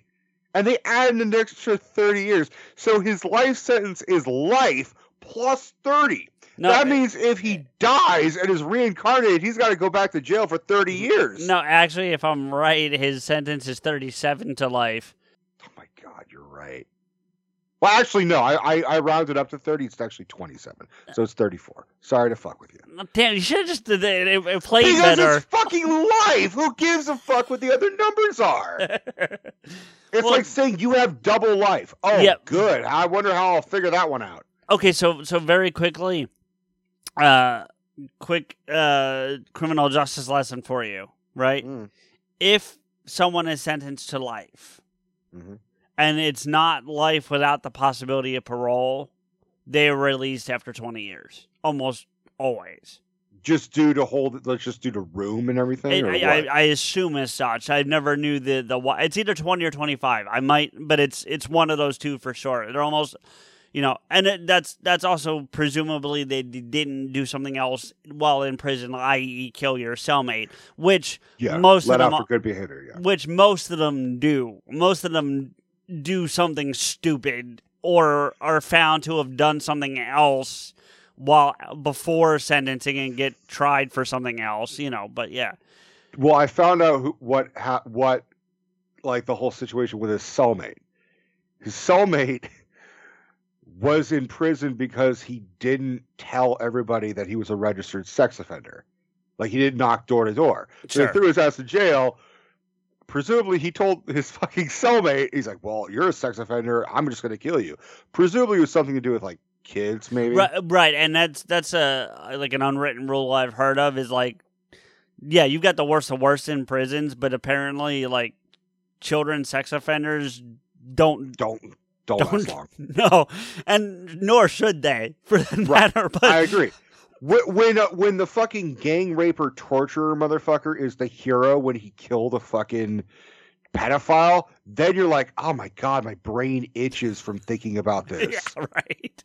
Look, all I'm saying is that it's really fucked up to watch like this motherfucker on screen be like, oh my God, this dude did unspeakable shit. I didn't know about it. I'm not even talking about Kevin Spacey in the third film. Oh. Very quickly, just because you said it was like, did they? And if you don't know the answers, that's fine. But did they ever get the rest of them, or just him? It was just 2. Well, did they ever get the other? Mm-hmm. Okay, good. The other guy, I guess, has more of a reduced sentence, but still a significant sentence. It's no, like sure, yeah, right, like yeah, some ridiculous amount of time. No, I get it, and good. But I was just curious if they got the other person too. But who fucking knew that? Like, I was wondering. I always did wonder why, because like Austin doesn't kill him. That I recall, does he? I don't remember exactly. He just puts a penis pump on him, and Vanessa breaks a fucking lamp or whatever over his head, or a vase. Right, and then I think sends him down the hallway on like a cake cart or something. Presumably, he called Basil and was like, "Yeah, there's a dude with a boner on a trolley. Can you go get him, please?" Yeah, right. So, in theory, the character could have made a reappearance. Yes, but I think due to him being arrested, they're like, well, let's just never acknowledge him. No. I get why he wasn't, but my point was that the character wasn't killed off. So if the character, like, because it was always the question to me of like, where did that guy just fuck off to, and also, but unlike say a real Bond film or a mission film or whatever. Because they're not so serious, someone just disappearing like that, you're like, oh, okay. Because, you know what I mean? Like, it's not something you really think about, Well, more often, Bond will kill the henchman. No, but I'm just saying, in general, like, a character, like, in a more serious film, you wonder, I wonder why that character's just got... When you don't see him die, why didn't he make a reappearance? Whereas in an Austin Powers, you're like, okay, whatever, I don't give a fuck. Well, I mean, like, ironically enough, like, there's a lot of henchmen that are killed in the Austin Powers franchise. Sure. Mainly from Dr. Evil himself. Oh, yeah, yeah. Austin Powers killed Patty... Which I love that character. That was... Just the concept. The concept of that character was funny to me.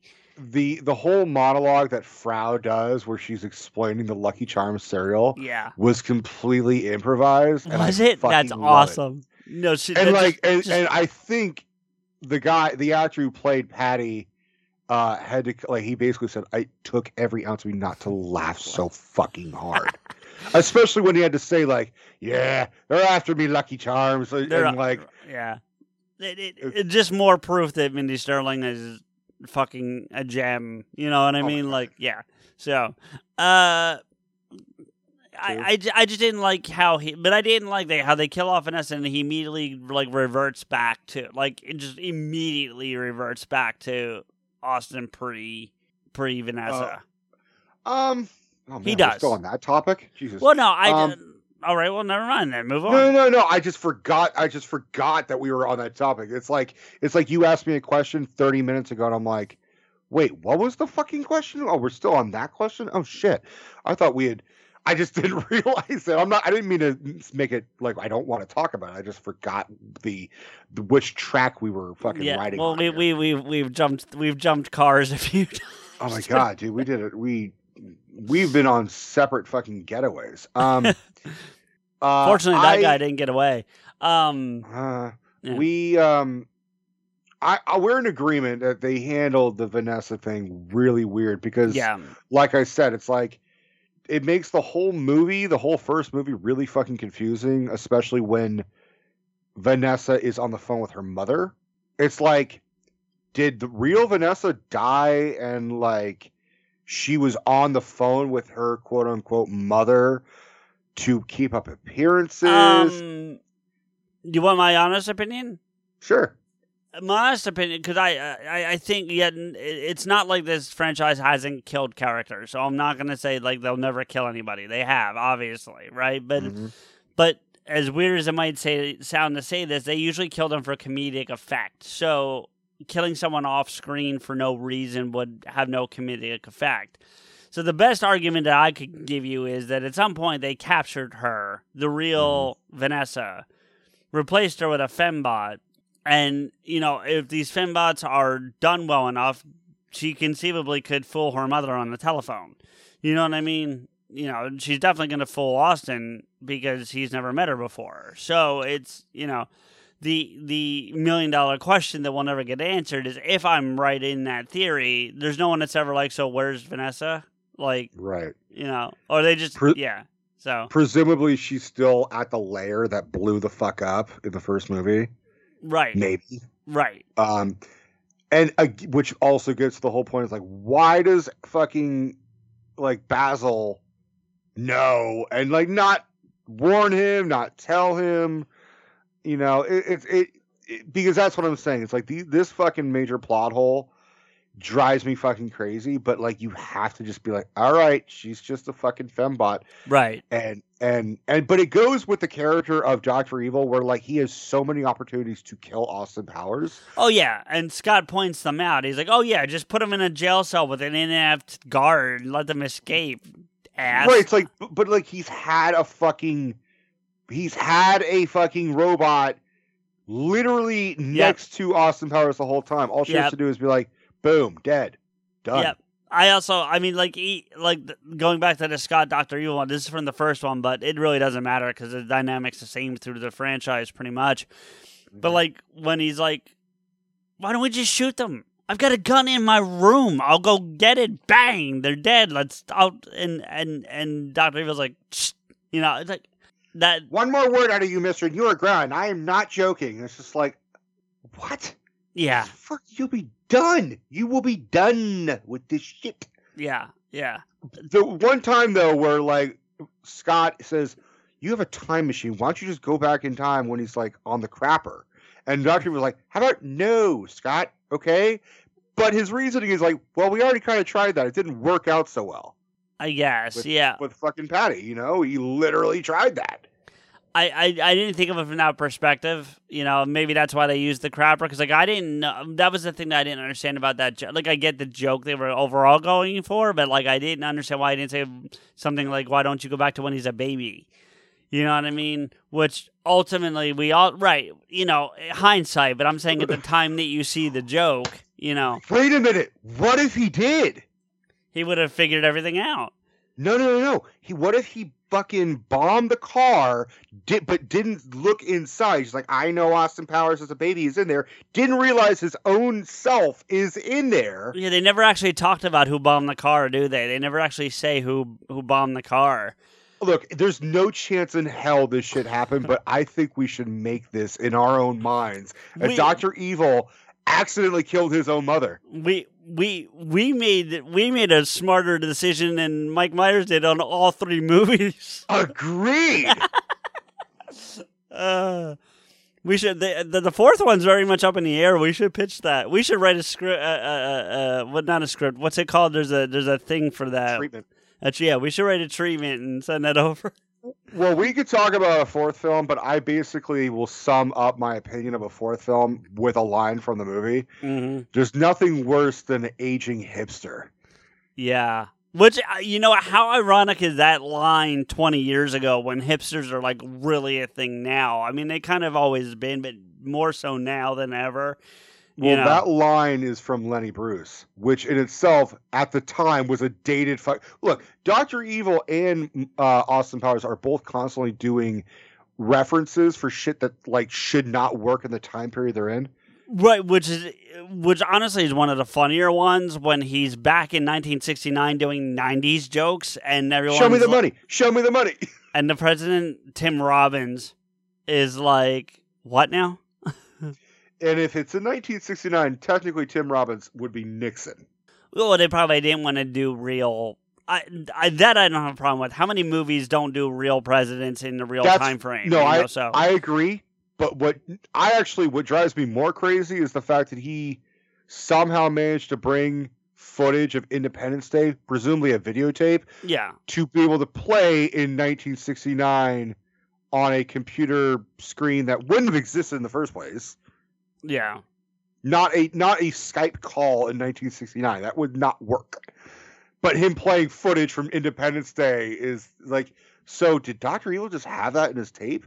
Also, when did Dr. Evil have all this time being frozen for 30 years to get up on pop culture references like Star Wars? Like, because he makes a Star Wars joke in Spy Who Shagged Me.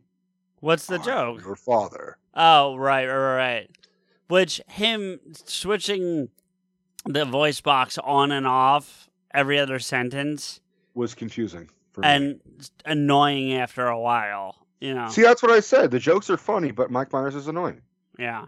The introduction of Mini-Me was actually one of the funnier moments, I thought. Like, I agree.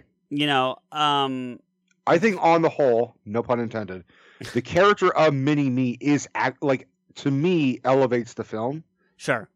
I agree. That's why I think I like the second one more, because yes, it does go. It's a slightly grosser film with the inclusion of Fat Bastard, all the fart jokes, but at least the fart jokes are in tune with the comedy. Whereas the third one, they're literally just having a submarine fart. Like for me, the third film gets the fart like they're unnecessary fart jokes. Yeah.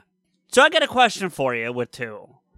All right. What are your thoughts on the character Fat Bastard? Like what cuz like I'm kind of torn on that character. Like there's parts of the character that I find entertaining and interesting, and then there's parts of me that find him like I mean, which I think is probably the idea that he's really annoying, but I also like if I'm remembering correctly, because I never spent the time to look it up, this came out before Shrek. The first Shrek.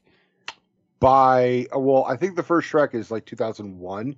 So yeah, I think it's a couple years before. So my point being is that I think maybe he gets Shrek because of Fat Bastard.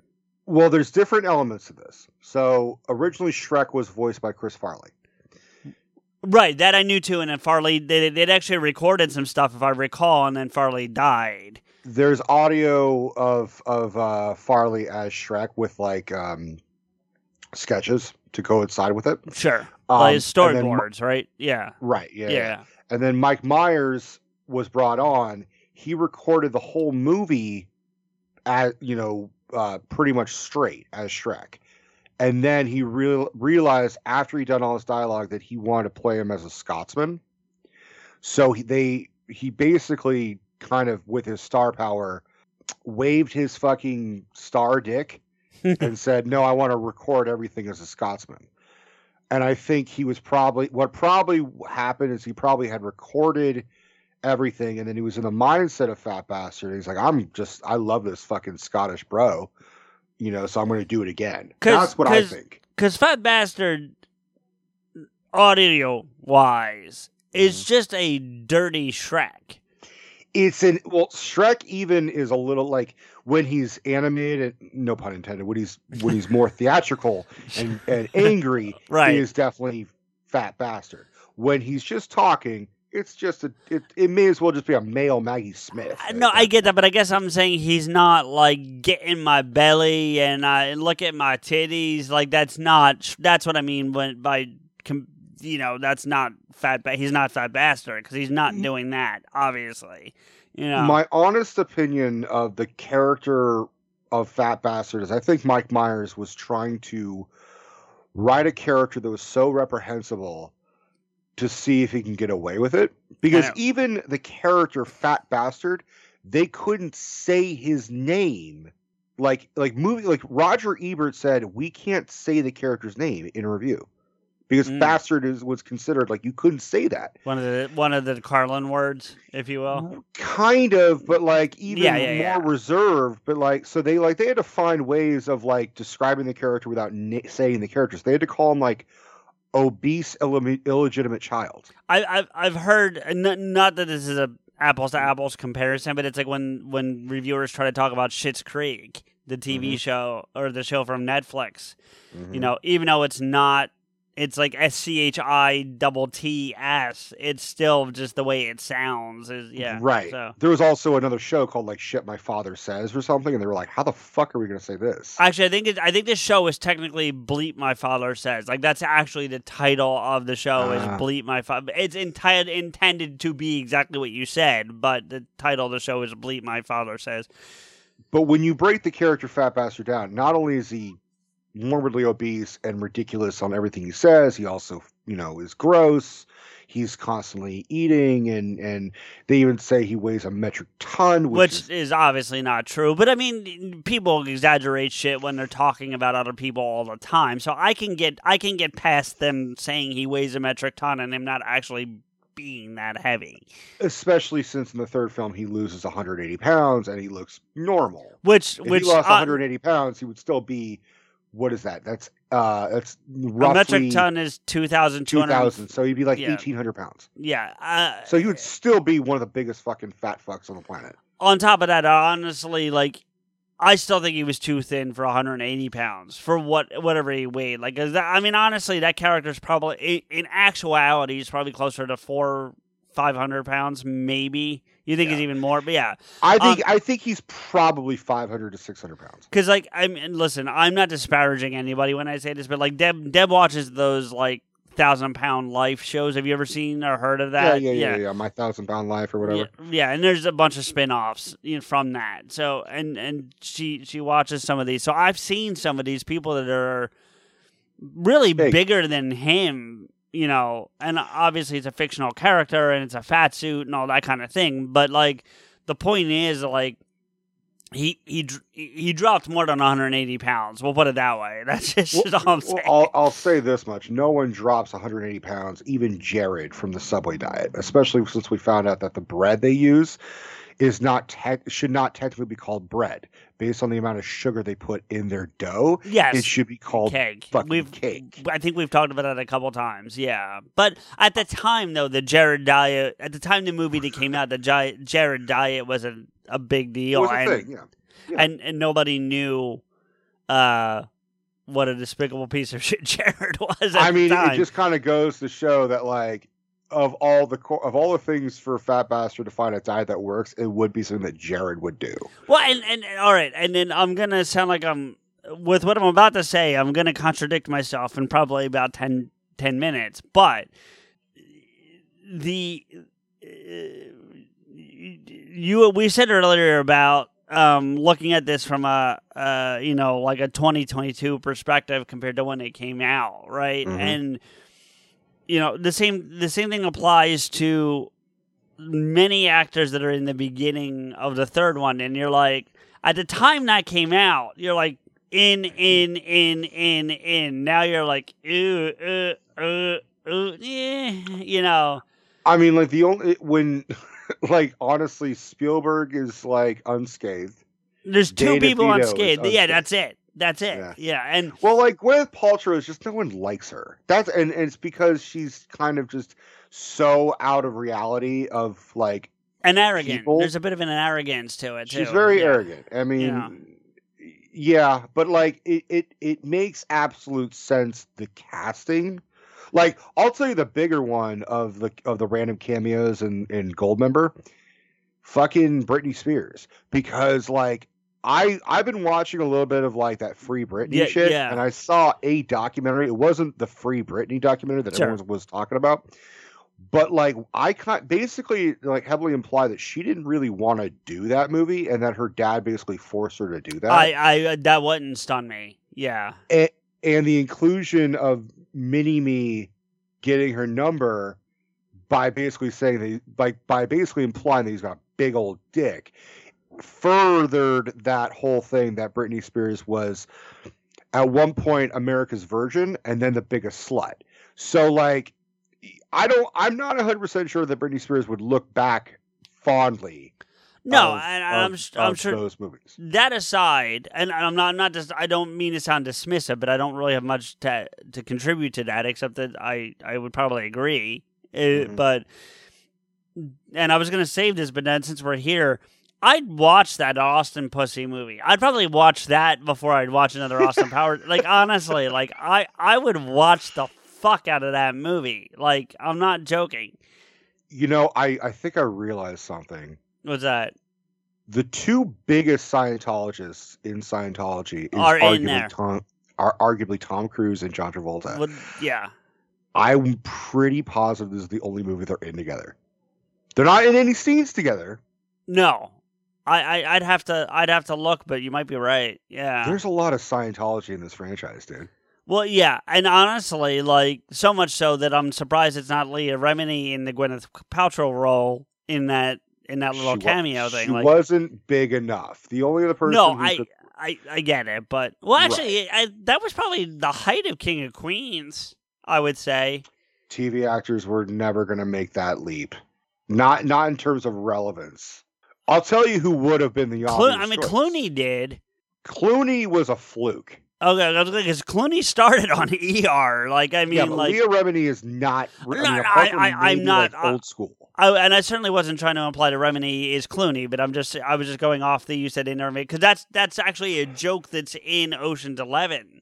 Mm-hmm. When they're in the poker scene, as Brad Pitt walks back in, Topher and Clooney or Danny, but you know. Mm-hmm.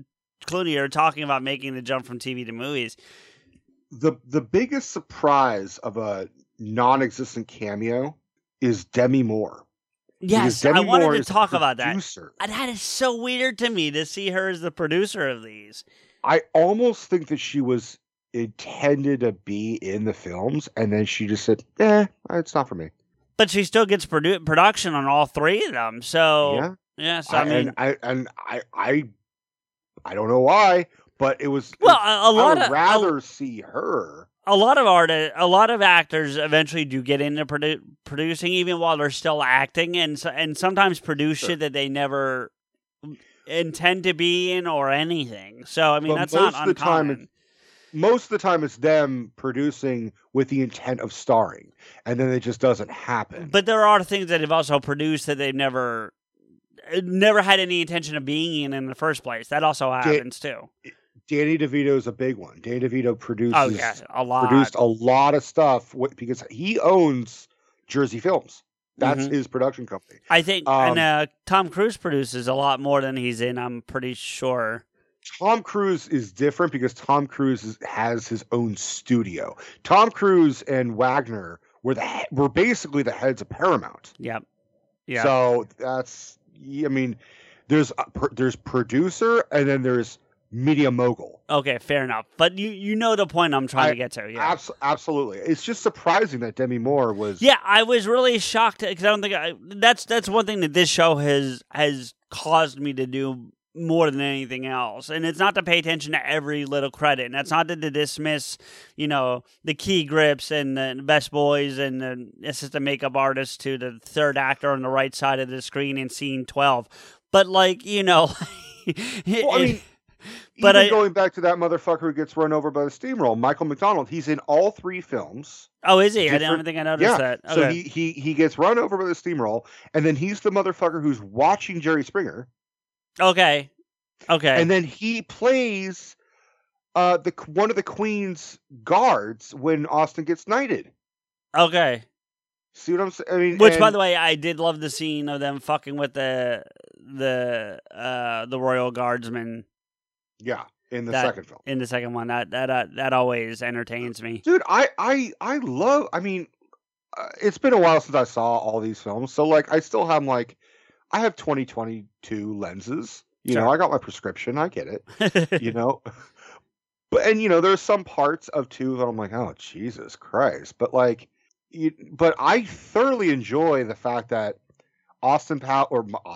Mike Myers made Burt Bacharach part of the modern day lexicon. Yeah. Yeah. As well as introducing the song, What the World Needs Now. Yeah. And I fucking love the whole part where he and Felicity are dancing to I'll Never Fall in Love with Get with Burt Bacharach and Elvis Costello. I love that whole sequence. Yeah, I will say also, and I said this, Dev happened to be walking through when I was watching the second one, and they definitely upgraded the music in the second one. That's not to take away from Burt Bacharach, because I know he's in the first one on the bus with Vanessa and the whole thing, so I'm not taking away from that. But what I'm saying is, the songs they were able to use, in the background. American Woman. Yeah. To me, that there are certain movies that will take music and make the scene a little bit more iconic. Scorsese, for example, is brilliant when it comes to using music for scenes. Yep. Quentin. I mean, another one. I mean, for me, I'll give you a great example. Terminator 2 would be iconic when he walks out of the bar dressed all in clothes, but the fact that it's played to Bad to the Bone elevates it tremendously. For sure. By the way, I don't want to spend a lot of time on this because it's completely different, but I'm glad you brought up T2 because I just need your opinion on something. Okay. The internet is collectively losing its fucking mind that Terminator 2 Judgment Day is finally coming off Netflix. Like, I don't know.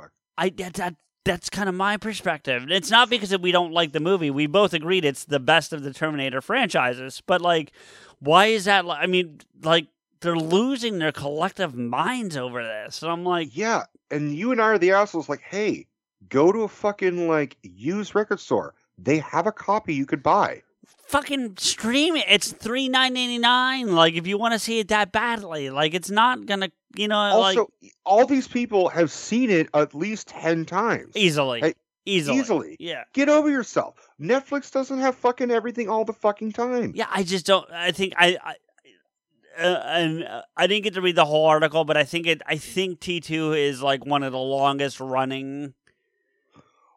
I'll say this, but like the show Dexter was on Netflix forever. Yeah, and then it dropped, and everybody's like, "Oh my god, how am I going to watch Dexter?" Like how we all watch Dexter. Fucking figure it out. Which, by the way, just because it's in the same vein, I watched the Ray Donovan movie the other night. You told me. I still have not. Yeah, I'm not. No, I'm certainly not going to spoil it. I don't have Showtime, so. We can rectify that problem. But anyway, yeah. All right. So, okay. So in terms of music of Austin Powers, the classic Austin Powers theme. Yes. Do you know what that's called? No. It's called Soul Bossa Nova. It's written by Quincy Jones, who finally has a cameo in the third film. Okay, so I'm glad you brought that up because they obviously, like you said, he's got the scene and he's directing the orchestra. He's doing the score, yeah. Right, he's doing the score. I'm glad you were able to clear that up because I was curious if they just had him there randomly waving his hand, or knowing now that, because it always says music by, and it's not Quincy Jones on the title, it's George S. Clinton. Yes, but there's someone else I saw. I could have sworn I saw another name on one of them. Anyway, but you're right, it is George Clinton for the most part. So I'm not going to argue that. But, so I was wondering if he actually was just there as, like Tom and Gwyneth and, for the Austin Pussy, cameo, or if he actually had like a role. I think it was both. I think it was Mike Myers trying to give his his real due diligence of honoring Quincy Jones, because Quincy Jones has had a huge fucking career. Quincy. We don't talk about him enough, but like he's right up there with John Williams and Hans Zimmer, or in my opinion. You know what I mean? So, I mean, I give the dude credit because when Sinatra really should have kind of retired and stopped singing, Quincy Jones was his arranger and conductor. Like when Sinatra was like in his 70s, it was Quincy Jones who like kind of revitalized his career. And then Quincy Jones also, was with Ray Charles briefly. Oh no, Quincy's been arranger and producer for some many legends, Right. So yeah, no, that's what I'm saying. Quincy Jones does not get enough props. But if I were to tell you that the Austin Powers theme song was written by Quincy Jones, you'd be like, really? That's surprising, because it doesn't sound like jazz. A little. Swing jazz? Sounds like something George S. Clinton would come up with, because George Clinton was kind of more into the psychedelic type of shit. Well, we'll put it this way. I mean, yes, you're not incorrect in that statement, right? But if you had just said to me, presuming I had never seen any of these, Quincy Jones wrote the music for the Austin Powers movie, just keep that in mind when you listen. And then I listened to it, and it only said George Clinton on the screen. I easily could have come back to you and been like, dude, that's definitely Clinton. That's not Quincy. I don't know where you got your info from. You know what I mean? Right. But I can also tell you that prior to seeing it, if you had said that, I would have said, yeah, that makes sense. If you had just played me the music without me seeing the title cards, I could have said, oh yeah, that makes sense. Right. Because it does have tinges of Quincy in it as well, for sure. The name basically explains what it is. It's soul bossa nova. It's Yeah. combining the two things and a Absolutely. little bit of I w- swingers 60 shit. I would argue that even though, again, not just dismissing your fact, but maybe that George and Quincy worked on it together. You know what I mean? So that's certainly a possibility as well. It's possible, but I'm pretty sure Quincy Jones wrote it years before. It wasn't like he wrote it for the movie. Okay. Okay. Then I think I misunderstood that. But yeah, but you could see because I could see them collaborating on that easily. Oh, for sure. You know. So, I throughout the franchise, and they didn't do it as much in the third one. I did not like the dance scene interspersals. Well, okay, so that band, Ming T. Well, they're in the third one, right? I don't know if they're in are they in all three? They're in all three. Oh, well, I knew there was a band, but I wasn't sure it was the same is what I was getting at. So that's Mike Myers' band. No, and he developed the character of Austin Powers through numerous ways. One, he was flirting with his then wife in the car, and the first thing he said was, "So I make you horny," like, right? And she's like, "Okay, that's funny. Just stop, but write it down." right. And he was intending to write it down as a sketch, like an SNL sketch or whatever. Right, and then he may have left SNL at that point, but he was also thinking like, where have all the swingers gone? So he wrote like an obvious parody of James Bond. From branching out from the sketch, it became a screenplay. Well, then he fleshed out the character on stage when he was performing with his band. Okay, and if I'm right, not from the music line, but from just fleshing out the character, because would you agree? I mean, there's always been Bond films going back from Connery up through Daniel Craig, right? But like, I would argue that there was a bit of a resurgence in that character with Pierce Brosnan. Like that it had kind of dipped a little bit between like Roger Moore and Brosnan. Well, yes and no. I think the Roger Moore era got a little too self-spoofy. But I'm saying from a popularity perspective. Popularity, Roger Moore was too lighthearted. Timothy Dalton was too serious. Pierce Brosnan came back because he was the new young guy because he was in Remington Steele and blah, blah, blah. No, but that's what I'm saying. Like, except for diehard Bond people, like, the popularity of the franchise dipped a little bit. I'm not saying it was gone, but it dipped, right? It dipped, and then it rose again, and then it dipped again. Pierce Brosnan rose it and then dipped it. No, you're getting ahead of my point already, is what I'm saying. But up to Pierce Brosnan, there was a dip. Like coming into Pierce Brosnan, it was on a downward trajectory. Maybe not fear of going away, but certainly downward. My honest opinion is it varied from movie to movie. Honestly, okay, just. I'm trying to give you an honest answer, but like, you're asking kind of a generalized, vague question. Rico, just go with me, okay? Come on, now. Okay, go ahead. And I would say the resurgence with Pierce is what allowed for this also to play through this Bond spoofing, like, because it kind of came up around the same time. So within a 1 to 2 year of each other, because I don't think any of them are same release year. I could be wrong, but let me put it this way. You're just gonna shit all over my logic. No. I'm not disagreeing with you, but I am reiterating the fact that I don't think Mike Myers was spoofing the newer Bonds like Pierce Brosnan or Timothy Dalton. My point is, I think if the James Bond franchise had ended with just Sean Connery, Sean Connery was the only motherfucker to play him, then the movie would still be exactly the same. No, I don't question that. I think my logic was more that I think the popularity of one helped the other both directions. Like I agree with that too. That's all I'm saying. I'm not saying I understand that the spoof is more off of the older older half of the franchise, the Connerys, and maybe even to a degree some of the early Roger Moore, but mostly Connery. I'm with you. The swinging 60s influence for sure. Exactly right. So no argument there. But I'm saying that with the popularity of Bond coming back and the popularity of they almost like help each other a little along the way.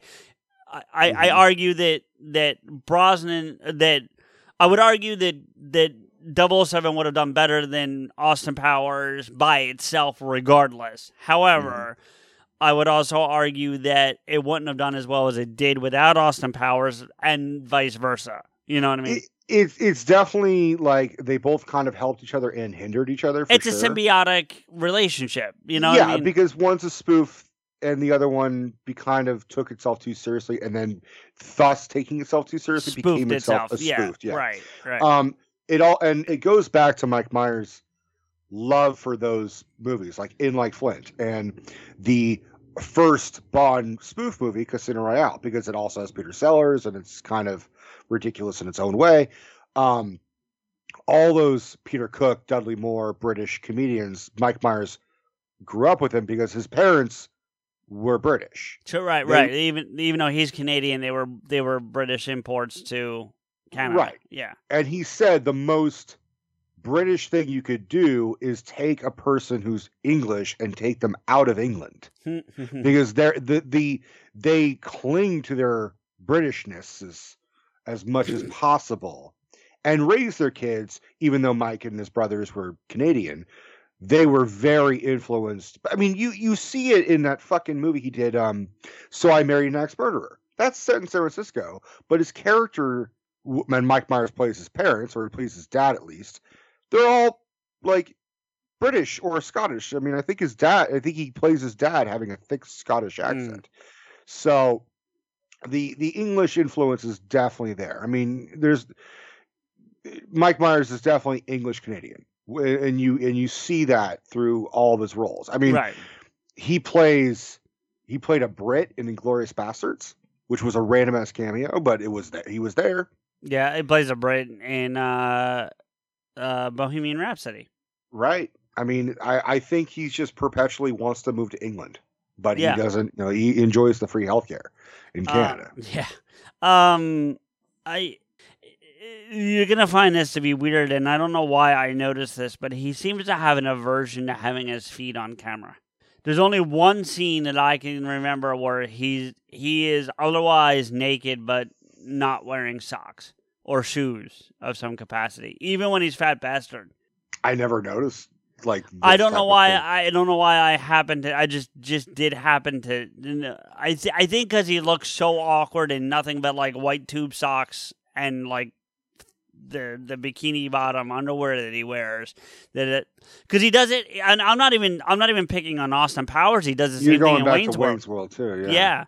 He does not. He's got a thing. I think he's got an aversion, and the only time I remember seeing it, and it's brief, is when he's running around the hotel at the beginning of Spy Who Shagged Me. He is 100% naked running around. By the way, that whole joke of the, you know, like when they're talking to Basil and they're pouring the milk and cover, like that whole joke I found funny. The problem with this franchise that they do is they take a funny joke and they run it into the ground. And then once they get it into the ground, they hit it a few times with a fucking sledgehammer just to make sure that it's down there. You know what I mean? Like, they bury it for sure. They pile on the soil for sure. Now, what I will give them the credit for is that I think they recognize that going into Goldmember, because they do they had the dick and balls joke, you know, which, by the way, random fucking Woody Harrelson cameo, but sure, you know. And a random ass Jennifer Coolidge cameo that no one picks up on. That's true. But they do that whole joke, which in that movie was funny. Like, honestly, that I found that entertaining. That looks just like my husband's one-eyed monster. Step right, all that. Shit that's funny. And then they go and do the same thing in the third one with the satellite that looks like a set of tits. But what they do, because when they started the trope, but I'm getting there, I think I'm going the same place. What they start with it, it's like, when they start doing it again, I was like, oh, Jesus Christ, here we go.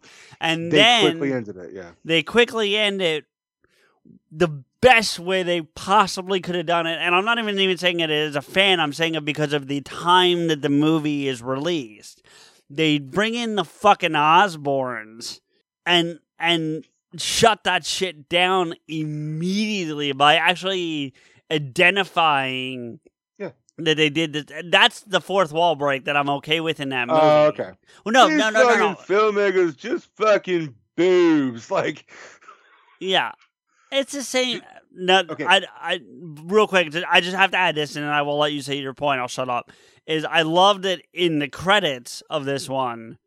They show outtakes, as a lot of other movies do, a la Rush Hour or whatever. There's a bunch of scenes of Ozzy fucking up that line so terribly. And, yeah. And at one point, he threatens to put his daughter back in the refrigerator. It's like, at one point, Sharon leans up against him. He's like, "Get off me!" Like, he just doesn't. But what I was going to say, and I have not confirmed this because I didn't fucking even look it up. The whole boob sequence where it shows a bunch of heavyset dudes with like the words "tits" painted on them, and they're waiting for the other guys to show up. So it's Titans at the sports venue. I am 85% sure one of them is Greg Grunberg. 85% sure one of them is Greg Grunberg. That needs confirmation, and not because I don't believe you, but I need to know. Right? As soon as it's not like it's a close up on him. No. I'm gonna try to look at the IMDb first, but if I have to, I will pull that fucking scene up. I swear to God.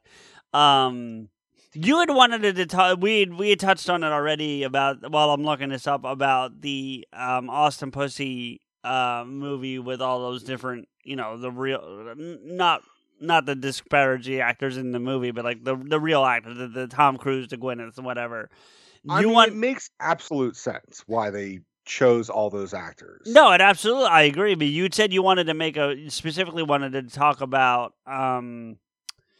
DeVito as Mini-Me. There was something you said you wanted to say about that. No. What I was talking about specifically was Mini-Me as the character on a whole. I can't confirm anything, but when Vern Troyer, passed away, I actually kind of got in a slight debate with someone who I believe is in the film industry in the same venue as Matty Granger. And I was that type of person who was like, oh man, it's so fucked that he died. And this person commented and said, well, is it him? Is it Grunberg? He's the T. Right? He's one of the T's. It doesn't say which one of the T's, but he's one of the... Here's the interesting thing. And you probably know the answer to this better than I do. Brad Grunberg is the A. I don't know if that's a brother or do you know offhand? I don't know who Brad Grunberg is. He looks a whole lot like Greg. So it's probable. It does not say. He is in Get Smart, and I now pronounce you Chuck and Larry. That seems to be his like other big claims to fame. Okay. I don't know if you know those movies that well, but I know. I now pronounce you Chuck and Larry, but I don't. It's been a while. He probably was like background firefighter character, maybe, or something. I don't know. You know what? It's funny you say that because that's exactly what's on his IMDb is him as a Really? background firefighter guy. Like he's Dude, literally. I'm on a fucking roll here. Holy shit! You are. Ironically enough, I know him from Fuller House, that Full House like reboot they did. Sequel. Yeah. Well, yeah, he plays a character. At one point, they buy a sandwich shop in the series, and they have a sandwich eating contest, and the character that is like the reigning champion is a guy named Berkowitz, but he's a reoccurring character. He shows up like 3 or 4 times. But anyway, go ahead. One of the actors that I remember, I don't know his name, but it's the guy when the woman is like, melons, big juicy melons, and this guy comes in like, are they nice and firm? I know that actor as he plays Ray Romano's cousin on Everybody Loves Raymond, and he's always like complaining about his cousin. He's like, oh, he's so nasally and he's so annoying. It's like, yeah, he sounds and looks just like, he doesn't sound anything like me. What are you talking about? And then he realizes that they just sound like each other. So I've only seen this guy in that thing in a movie, and then Ray Romano. I'm like, of course he's Ray Romano's fucking cousin. I don't even know if they are actually related. Right. You want to hear something interesting? Always. On IMDb, in the credits, both credited and uncredited, only one T, the I, and the A are listed. The N, the S, and the other T are completely anonymous. Like, no idea who those three letters are. But it's Brad and Greg Grunberg for A and T, and then I is played by a guy named Jimmy Jatho, assuming how you say his last name. Okay. I just find that really interesting that they only have three of the people listed. They never submitted their letters. I guess. The interesting thing is Brad and Greg Grunberg are credited as the A and the T, and then the I is uncredited. Well, maybe because those are the guys that actually only say anything. I guess, yeah, but that's the huge difference between like a speaking extra and a non-speaking extra. Yeah, that's true. And then you got Fook Me and Fook You. Played not by twins. No, but looked pretty close. I'll give him that. Which for me was kind of like, is Mike Myers trying to say that all Asians look alike? Is that really what he's trying to say here? No, I've seen twin characters played by non-twins before that were not of like a different ethnicity. I've seen that. So. Well, what I found out is apparently there was a deleted scene where apparently Fook Me and Fook You. Just the weird thing is that their characterization would technically be more attuned to Chinese, based on they have the last name be first in their name as opposed to Japanese, which is what they're trying to do. And also that their real names are something stupid like Cindy and Sharon, but they decided to make it Me and You to have the joke of Fook Me and Fook You. Like the characters in themselves were like, oh, we're actually Cindy Fook and fucking Sharon. Gotcha. Do you want to talk about one of the biggest? I don't know if you can call it a cameo. You can call it just like another role on the thing. Are we talking about the big dad? No. Oh, I forgot about that. But yeah, I was gonna go more with number 3. That for me was one of those roles that came completely out of left field where I even as a kid at like 11 years old, I was like, why the fuck is Fred Savage in this fucking movie? Like, and the moly jokes and the mole, like that's a joke that got old real quick for me. It still makes me chuckle. It's not good. I'm not sitting here and telling you it's good, but it still makes me laugh. I can't lie to you. What makes me laugh is Fred Savage being like, by the way, I'm aware I have a huge mole on my face, as well as the irony that I myself am a mole. And then like Austin's like, no one would make that distinction. And then he looks over at Beyonce. Like, that to me is the best part of that whole thing. Yeah. Where it's like, where they're commenting on the situation without making it explosively, ridiculously, never-ending joke. You know, where like that's what I'm saying. Some of the jokes can be witty and self-referential and funny and always hit their mark. Sometimes they go on a la Will Ferrell route of just like, all right, we fucking get it 10 seconds ago. Two things I'm noticing is some of the cameos in this that But I also wanted to ask you real quick though. You said Ming T was Austin or Mike Myers' band. Is everybody in that? Because the one name here I can't buy. The other ones I'm on board, but the one I can't buy. I'm sorry. Who? Susanna Hoffs. I can't imagine. She's the lead singer from the Bengals. I don't know who that is. So you would have to look her up and see if she's actually in the Austin Powers movies. She's in the movie and she's in the band in the movie, but I don't think she's actually in Austin's band. Is what I'm getting at. I would be. See, the thing is I'm always surprised when I find out certain actors just start a band. Like Johnny Depp is in a band called fucking Hollywood Vampires. Oh, I know. I've played Hollywood Vampires on my show. When can you hear that, CJ? Thursdays and Saturdays. But at what time, motherfucker? I'm trying to help you out here. 9 to midnight on Thursdays, 10 to midnight on Saturdays. radio-airways.co.uk. There you go. Okay, so I have no fucking clue, but like there are like fucking Stephen King is in a band with other writers.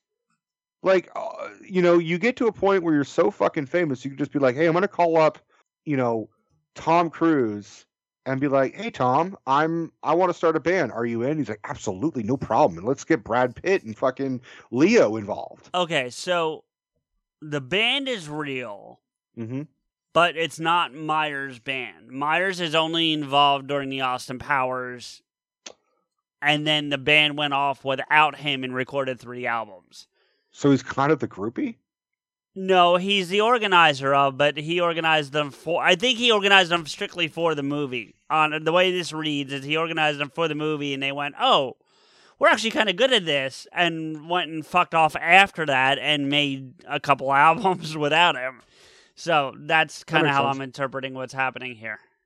So in other words, the only time there will be a Mike Myers Ming T reunion will be if there ever is an Austin Powers 4. He is technically listed as a member, but all as on the member section in Wikipedia, but the details of the band say he's only in it during the Austin Powers. Austin Powers. Which, by the way, for what it's worth, Daddy Was Never Here, or Daddy's Never Here, whatever the song is called, was actually halfway fucking decent. Like, I'm not even going to argue with that. I was actually kind of digging that. I was like, that's actually not bad. Like, I was kind of enjoying it. Yeah, I agree. It was definitely catchy. Albeit a little sad. And then, all of the, you were kind of annoyed by them, but I enjoyed the little interludes. I thought there were too many of them in it, and some of them were too long. Like it's just the Swingers Star Wars. I get the concept, but it doesn't mean it. Just because I understand it doesn't mean that I had to like. It wouldn't surprise me if that was like a reference to like the old Monkees or I'm like sure it was. I'm almost positive it was. And yes, I'm sure that it was. Actually, during the date with Felicity, they're out to a Monkey song. The song playing is I think it's I'm a believer. I'm a believer is the name of the song. Yeah. Oh, Steph and I were fucking like singing along like crazy with that. Do you know the history of the Monkees? Real quick, do you? Not enough to say anything intelligent. The Monkees were formed specifically to counter the Beatles. That makes sense. In that they weren't meant to be like, oh, fuck the Beatles. It was some people that did not believe the Beatles were as talented as they really are, and said, oh, you can put any 4 fuckers together, and if you market them correctly, have them become as big as the Beatles. And they took 4 people that were musicians that had never played together in their lives, put them together, let them record an album, and henceforth the Monkees. Yeah, they took an animal and misspelled it. On purpose. No, on purpose. Yeah, that was, yeah. Now, very quickly, last piece to that, Peter Tork, the bass player, was massively wealthy before he was ever involved with the Monkees. Because it's either his parents or his grandparents invented Whiteout. Really? He is I think he's dead now. I'd have to look, but he was the heir of Whiteout. Yeah, specifically liquid paper, like the little bottle that you have to shake like a couple hundred times, and then you get the little brush. His family, and I'm pretty sure it's his grandparents invented that product, and so by the time the Monkees was a thing, he easily could have just not done that and was fine. Like, I thought you were going to tell me like he was like they invented the torque wrench because his last name was Torque. Yeah, no. No, I thought I never would have expected fucking liquid paper. Well, and it's two different songs of Torque, but that's a whole different conversation. Yeah. So. Well, I don't have it in front of me. So Anyway, but the Monkees whole thing, like that absolutely makes sense. When you were gonna say, like, they were gonna make a band that was like the opposite of the Beatles, I'm like, you mean the Rolling Stones? Because for me, those are the opposites of one another. I would agree. Yeah, I mean, I would even go say Black Sabbath, but the irony there is that Ozzy is one of the biggest fucking Beatles fans on the planet. So, and if I remember correctly, I'm pretty sure like Ozzy, when he started out, like one of the Sabbath members, you would probably know this more than I do, was a part of a band that was called like Earth or something. Yeah, and it was like very hippie. Like saving the planet Beatles-esque. I think it was either Ozzy or Geezer Butler. I don't remember, but and I'm then they saw the movie Black Sabbath and were like, oh shit, we can go darker. Let's do that. No, basically. Or as Ozzy said, back then he could speak. That was before all the drugs. Anyway, which by the way, on drugs back then. Which by the way, that's just going back to that scene that we did see of the Osbournes. Like the thing that makes that scene, while it's still funny, what makes that painful, at least for me, is what. Oh, the tremors? Well, no. Well, he's got that, but there's a reason he's got the tremors. His doctor the doctor he had at the time has been since convicted purposefully over medicating Ozzy. Really? Yeah, I think he got. I'm pretty certain he lost. I don't think he went to jail, but I'm pretty certain he lost his license to practice as a doctor. And paid a shit ton of fines. But I read that Ozzy doesn't have Parkinson's disease. He has a sub-cousin of it called Parkinson's syndrome, which is similar. I don't know enough about. But but his doctor, that's why he seems so. If you go back and watch seasons of the Osbournes, and there's parts where he's just completely incoherent. It's because of how drugged up he is. Like I've seen him since then, and he is not nearly as incoherent, so it's a weird statement to say that Ozzy was at his most fucked up when he was on the wrong prescription medication as opposed to this motherfucker on cocaine and booze for almost the entirety of his career. Two things. One, I don't think that's when he was the most fucked up, just in general. Number one. Number two, from what I understand, he was on the right stuff, but he was just like. And I'm making up overly medicated. Yeah, like I'm making it up, but like if he needed 400 milligrams, the guy was writing him like 8 to 1,000. You know what I mean? Like that kind of shit. Like he was, To be fair, I've never been able to understand Ozzy in any capacity. Fair enough. I still don't know all the fucking lyrics to fucking Iron Man. All right. Do you have anything else you want to? I don't know. I mean, did you want to talk about Michael Caine? Because I was actually saying something about Vern Troyer before we went on the Grunberg thing. When Vern died, he killed himself basically. Yeah. They ruled it as a suicide due to alcohol poisoning. Right. So, but yeah. That's a whole bigger debate and discussion that we don't need to have. Yeah. Someone I don't know if they're friends with Maddie, but they're Facebook friends. Let me put it that way. Okay.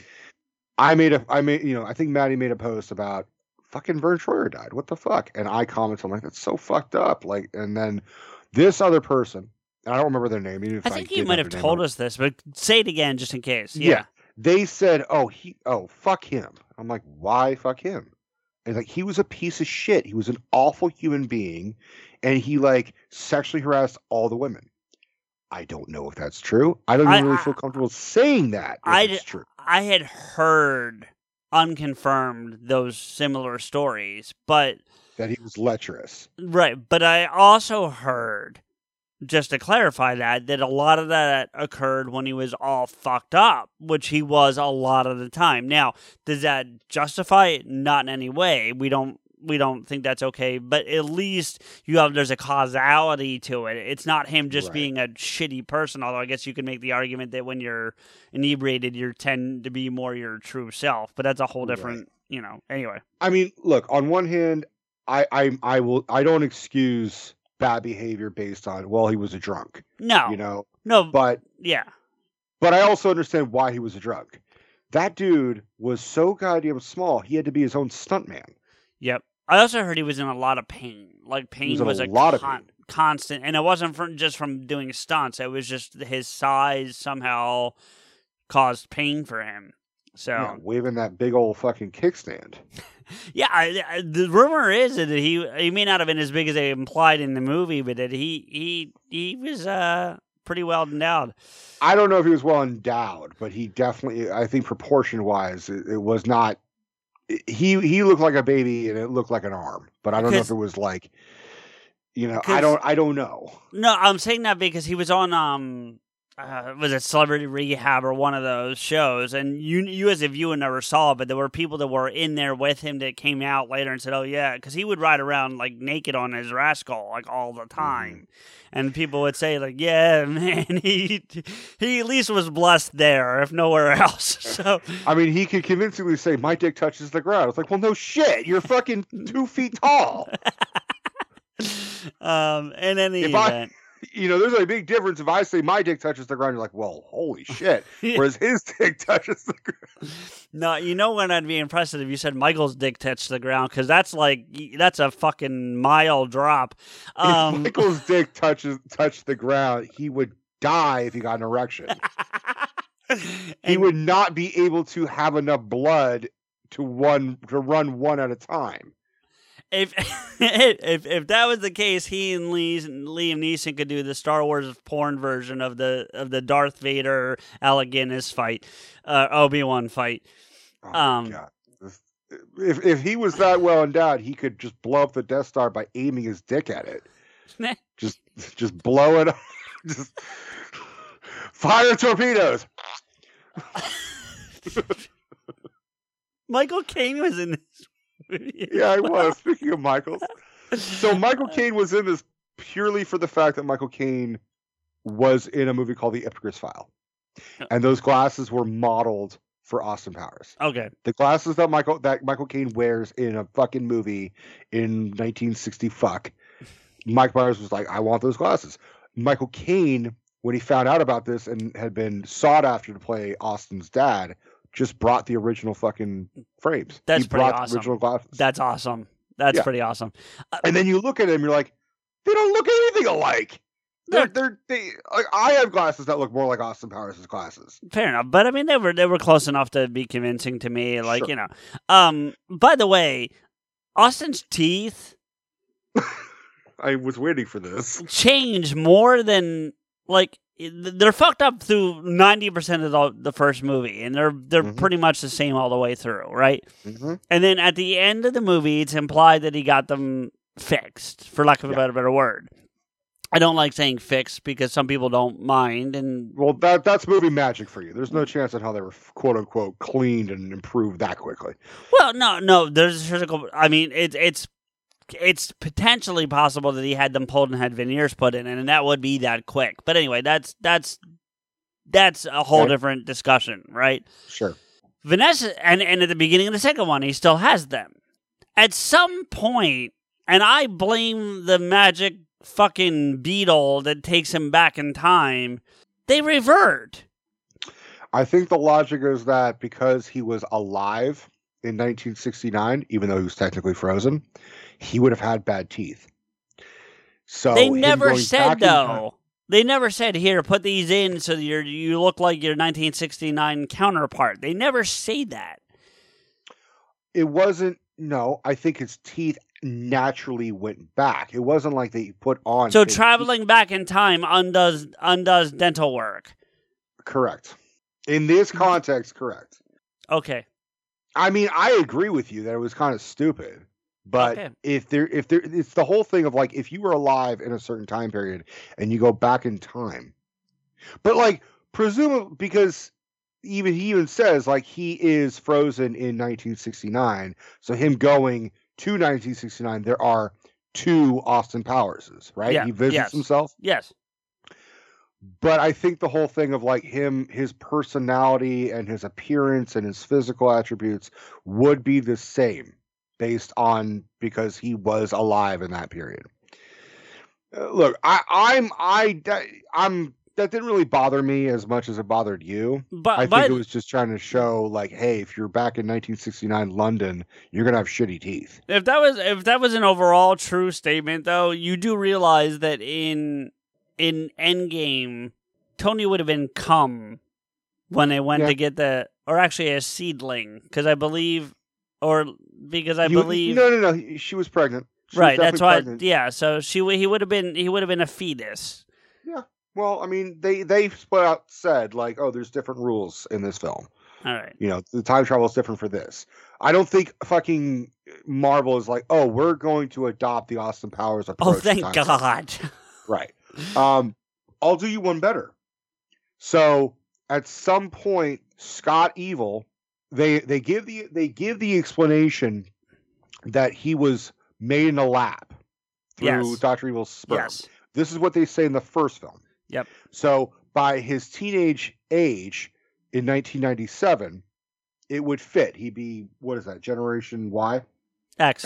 I think it's still X, yeah. So that would make sense. And then you find out that really he was conceived in 1969, which means he's actually 30 years old. Yeah. So really, when they go back to 1999, they should have shown Scott looking like a 30-year-old. Well, yeah, which Seth Green kind of did, so that might be why they changed it. But what year did you say he's supposedly conceived? He was conceived in 1969 when they do the fucking, Evil and Frau fucking get down. He still would have been Gen X then. Well, I don't care what he was called, but he was not a teenager. Because in 1997, he's roughly 17. And then 1999 is 2 years later, so he'd be 19. Not 30 is what I'm saying. Well, I mean, that could have been just lying to Dr. Evil, but and that's a way to at least explain that time that they lied to Dr. Evil in the first one about his age. I mean, but then they're lying to Scott Evil, saying, "Oh, you're actually 17," when really you're 27. No, but I'm saying Scott. I'm presuming that Scott knows his real age, and the plan is okay when. So Dr. he's just a slacker. Yeah. Well, I mean, you're the heir to VirtueCon that number 2 is turned into a multimedia conglomerate 4 times over. I love the fact that, like, if Dr. Evil just took a step back, he would have all the money. Yep, all the money. 100 bajillion, kajillion, trillion yen. Yen. Yeah, so. One of my favorite underrated lines that Robert Wagner gives is in the third film when fucking Dr. Evil's about to give another presentation, like, drop the meteor, like that type of shit. You see, Robert Wagner goes, Yvonne. Like, he's just so done with his shit. I almost wonder if that was actually Robert Wagner's real reaction they having to film it. I don't think so, but I'll tell you this. Rob Lowe was pretty much fucking perfect for... He was. He did a good job, yeah. Do you know why? Well, I know him and Myers are, like, best friends. We talked about that on the Wayne's World episode. Rob Lowe has been perfecting his Robert Wagner impression for years because he dated one of Wagner's daughters. Okay. Yeah. He probably got to talking too. Like, Robert Wagner's like, so let me tell you, Rob. Yeah. You better shoot my daughter. Like, he probably knows way more about the intricacies of Robert Wagner's impression more than Robert Wagner knows. Yeah, that's probably accurate. So. I'm pretty much done with Spy Who Shagged Me. I don't know. We're in agreement. I think we kind of covered Goldmember as well. I mean, I don't have much more to. The thing about Goldmember that, like, really is just, like, it felt like I kind of dug the Academy scenes, like seeing a young Austin and a young Evil. Yeah, that stuff was interesting. And a quick tidbit for you: young Austin's in the MCU. That's who. The lifeboat is locked top, locked left. It's full of people. In Ultron? He's also in Endgame. But yeah. Huh. That's young Austin. Huh. Because I didn't recognize. I knew I recognized him, but I didn't know from where. But I was like, I know that guy. So I looked him up, and yeah, he's in the MCU. I recognize young Evil, young Dr. Which Evil. I didn't. Yeah. So there you because go. he was like in a fucking Disney Channel original movie with Bryan Cranston, like a Santa Claus movie. Sure. I agree. I didn't. Here's the only other thing, and I mean, I don't want to get. We've been at this way too long for this fucking franchise, but like the other thing I would say is that I don't like the, like we spoilers. We get the ultimate reveal that they're brothers, and they've been brothers. twins no less, and yet they were fucking roommates at evil. Or spy school, essentially. There's more. I forget what they called it, but yeah, yeah. At spy school, they were brothers or roommates, and Yeah. and it's like you kind of didn't figure it out then. Like, look, we're talking about a world where like even the Parent Trap on a whole exists. We got, whether it's the original or the remake with fucking Lindsay Lohan. Lindsay Lohan meets a woman or a girl who has her exact fucking face, and no one ever says that. They're like, oh, you have a dad. I don't have a dad. I have a mom. You don't have a mom. I wonder if we're fucking twins. We have exactly the same face. Down to the last fucking freckle. At least Austin and Evil have fucking, one has hair, the other one fucking, and glasses, the other one doesn't. Like, at least they could be like, yeah. At least they could say, oh, well, we kind of look alike if I had your hair and glasses and fucked up teeth. Right. Whereas Lindsay Lohan, I mean, look, yes, the Parent Trap I have a soft spot for because I was once a child. You were? I was. Wow. It was a long time ago in a galaxy. By the way, that Star Wars fucking reference, hit me up. You're like, George Lucas gonna sue somebody. Like, yeah, that made me fucking laugh. I was like, there's a lot of Star Wars references in that particular film. Like, that's the other thing I realized, that they seem to go for a theme. Like the first one is definitely, I mean, they're all Bond for sure, but the first one's Bond heavy. Second one's a little more Star Wars-esque. Not in the film in terms of the story, but like the trope, they keep going, the references, yeah. And the third one is fuck, I just blanked on what I was gonna use for the third one, but anyway. The third one is all over the fucking place. The third one is exactly what we said about coming to America. Yeah, that's a really great way to describe it. It is. We're probably making the last one of these. Maybe we'll make a fourth one, but in case we don't, let's have a good time and just say fuck it. You know what I mean? And I mean, that being said, I was really on, because there's been a fourth one in development hell since like 2008, and I was really on board for seeing another one for a long time. But now that I think about it, I'm like, I'm out. I really don't want to see no Dr. Evil and Austin Powers work together to basically take down Scott Evil. Like, that's ultimately where it would be. Here's where I'm okay with a fourth film, right? Mm-hmm. See, that's the other thing. Is like, I presume that Austin and Felicity were together at the end of the second one. So where the fuck did she go? You know what I mean? Allegedly there was a deleted scene where it explained where she went, and then they just didn't fucking include it. Okay, but let's just say they close that gap somehow, and him and her have a child. Okay. And that child fights after Scott. So like you get Mike Myers in the Michael Caine kind of role. Cameo, or a few scenes here, a few scenes there, and it's the bulk of it's this child going after Scott Evil. Okay, but if they're going to go this kind of ridiculous route, this is my argument. Have Seth Green play also the offspring of Austin Powers. That way it fits the duality role. So he's the new Dr. Evil, he's the new And I'll keep the whole theme going, because if him and Felicity, meaning Austin, had a kid, there'd be, let's just say, for the sense of the math on Scott's a little dodgy, a 25-year age gap between the two characters, right? Let's just say from a from a general perspective, I'm sure we're a little off, right? Sure. This is how you do it.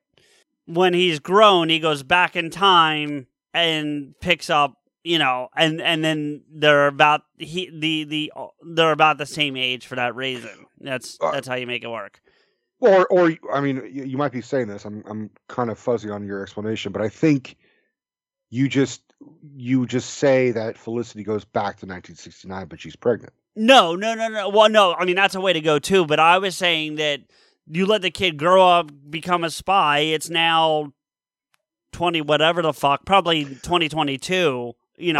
And he comes back in time. Back to 2002, 2003. Whatever. And, yeah, that works too. And fights Scott Evil at that age, yeah.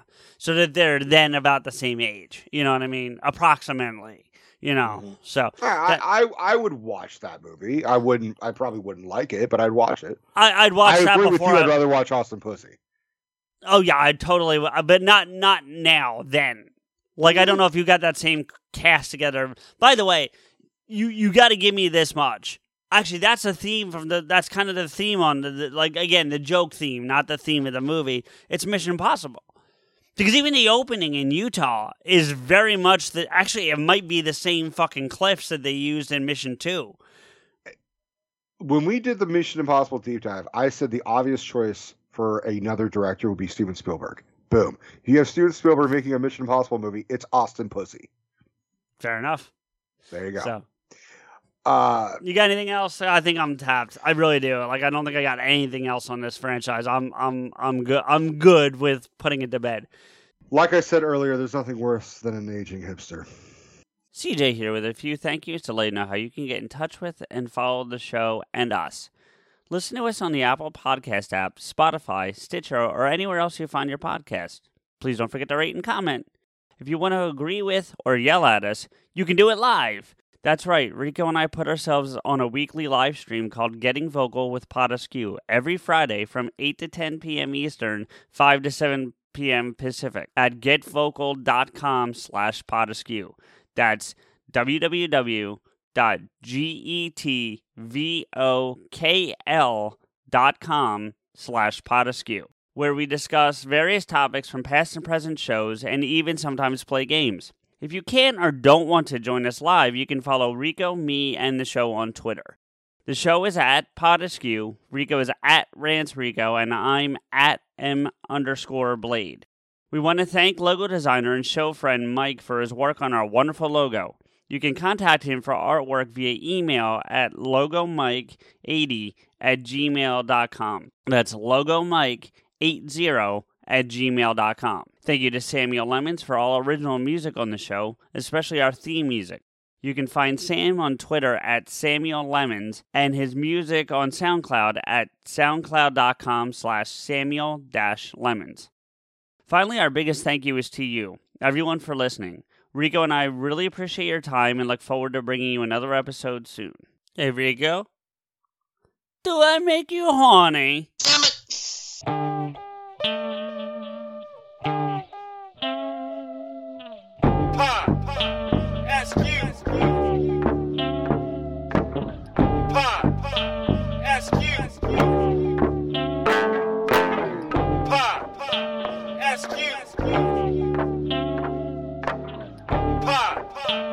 Excuse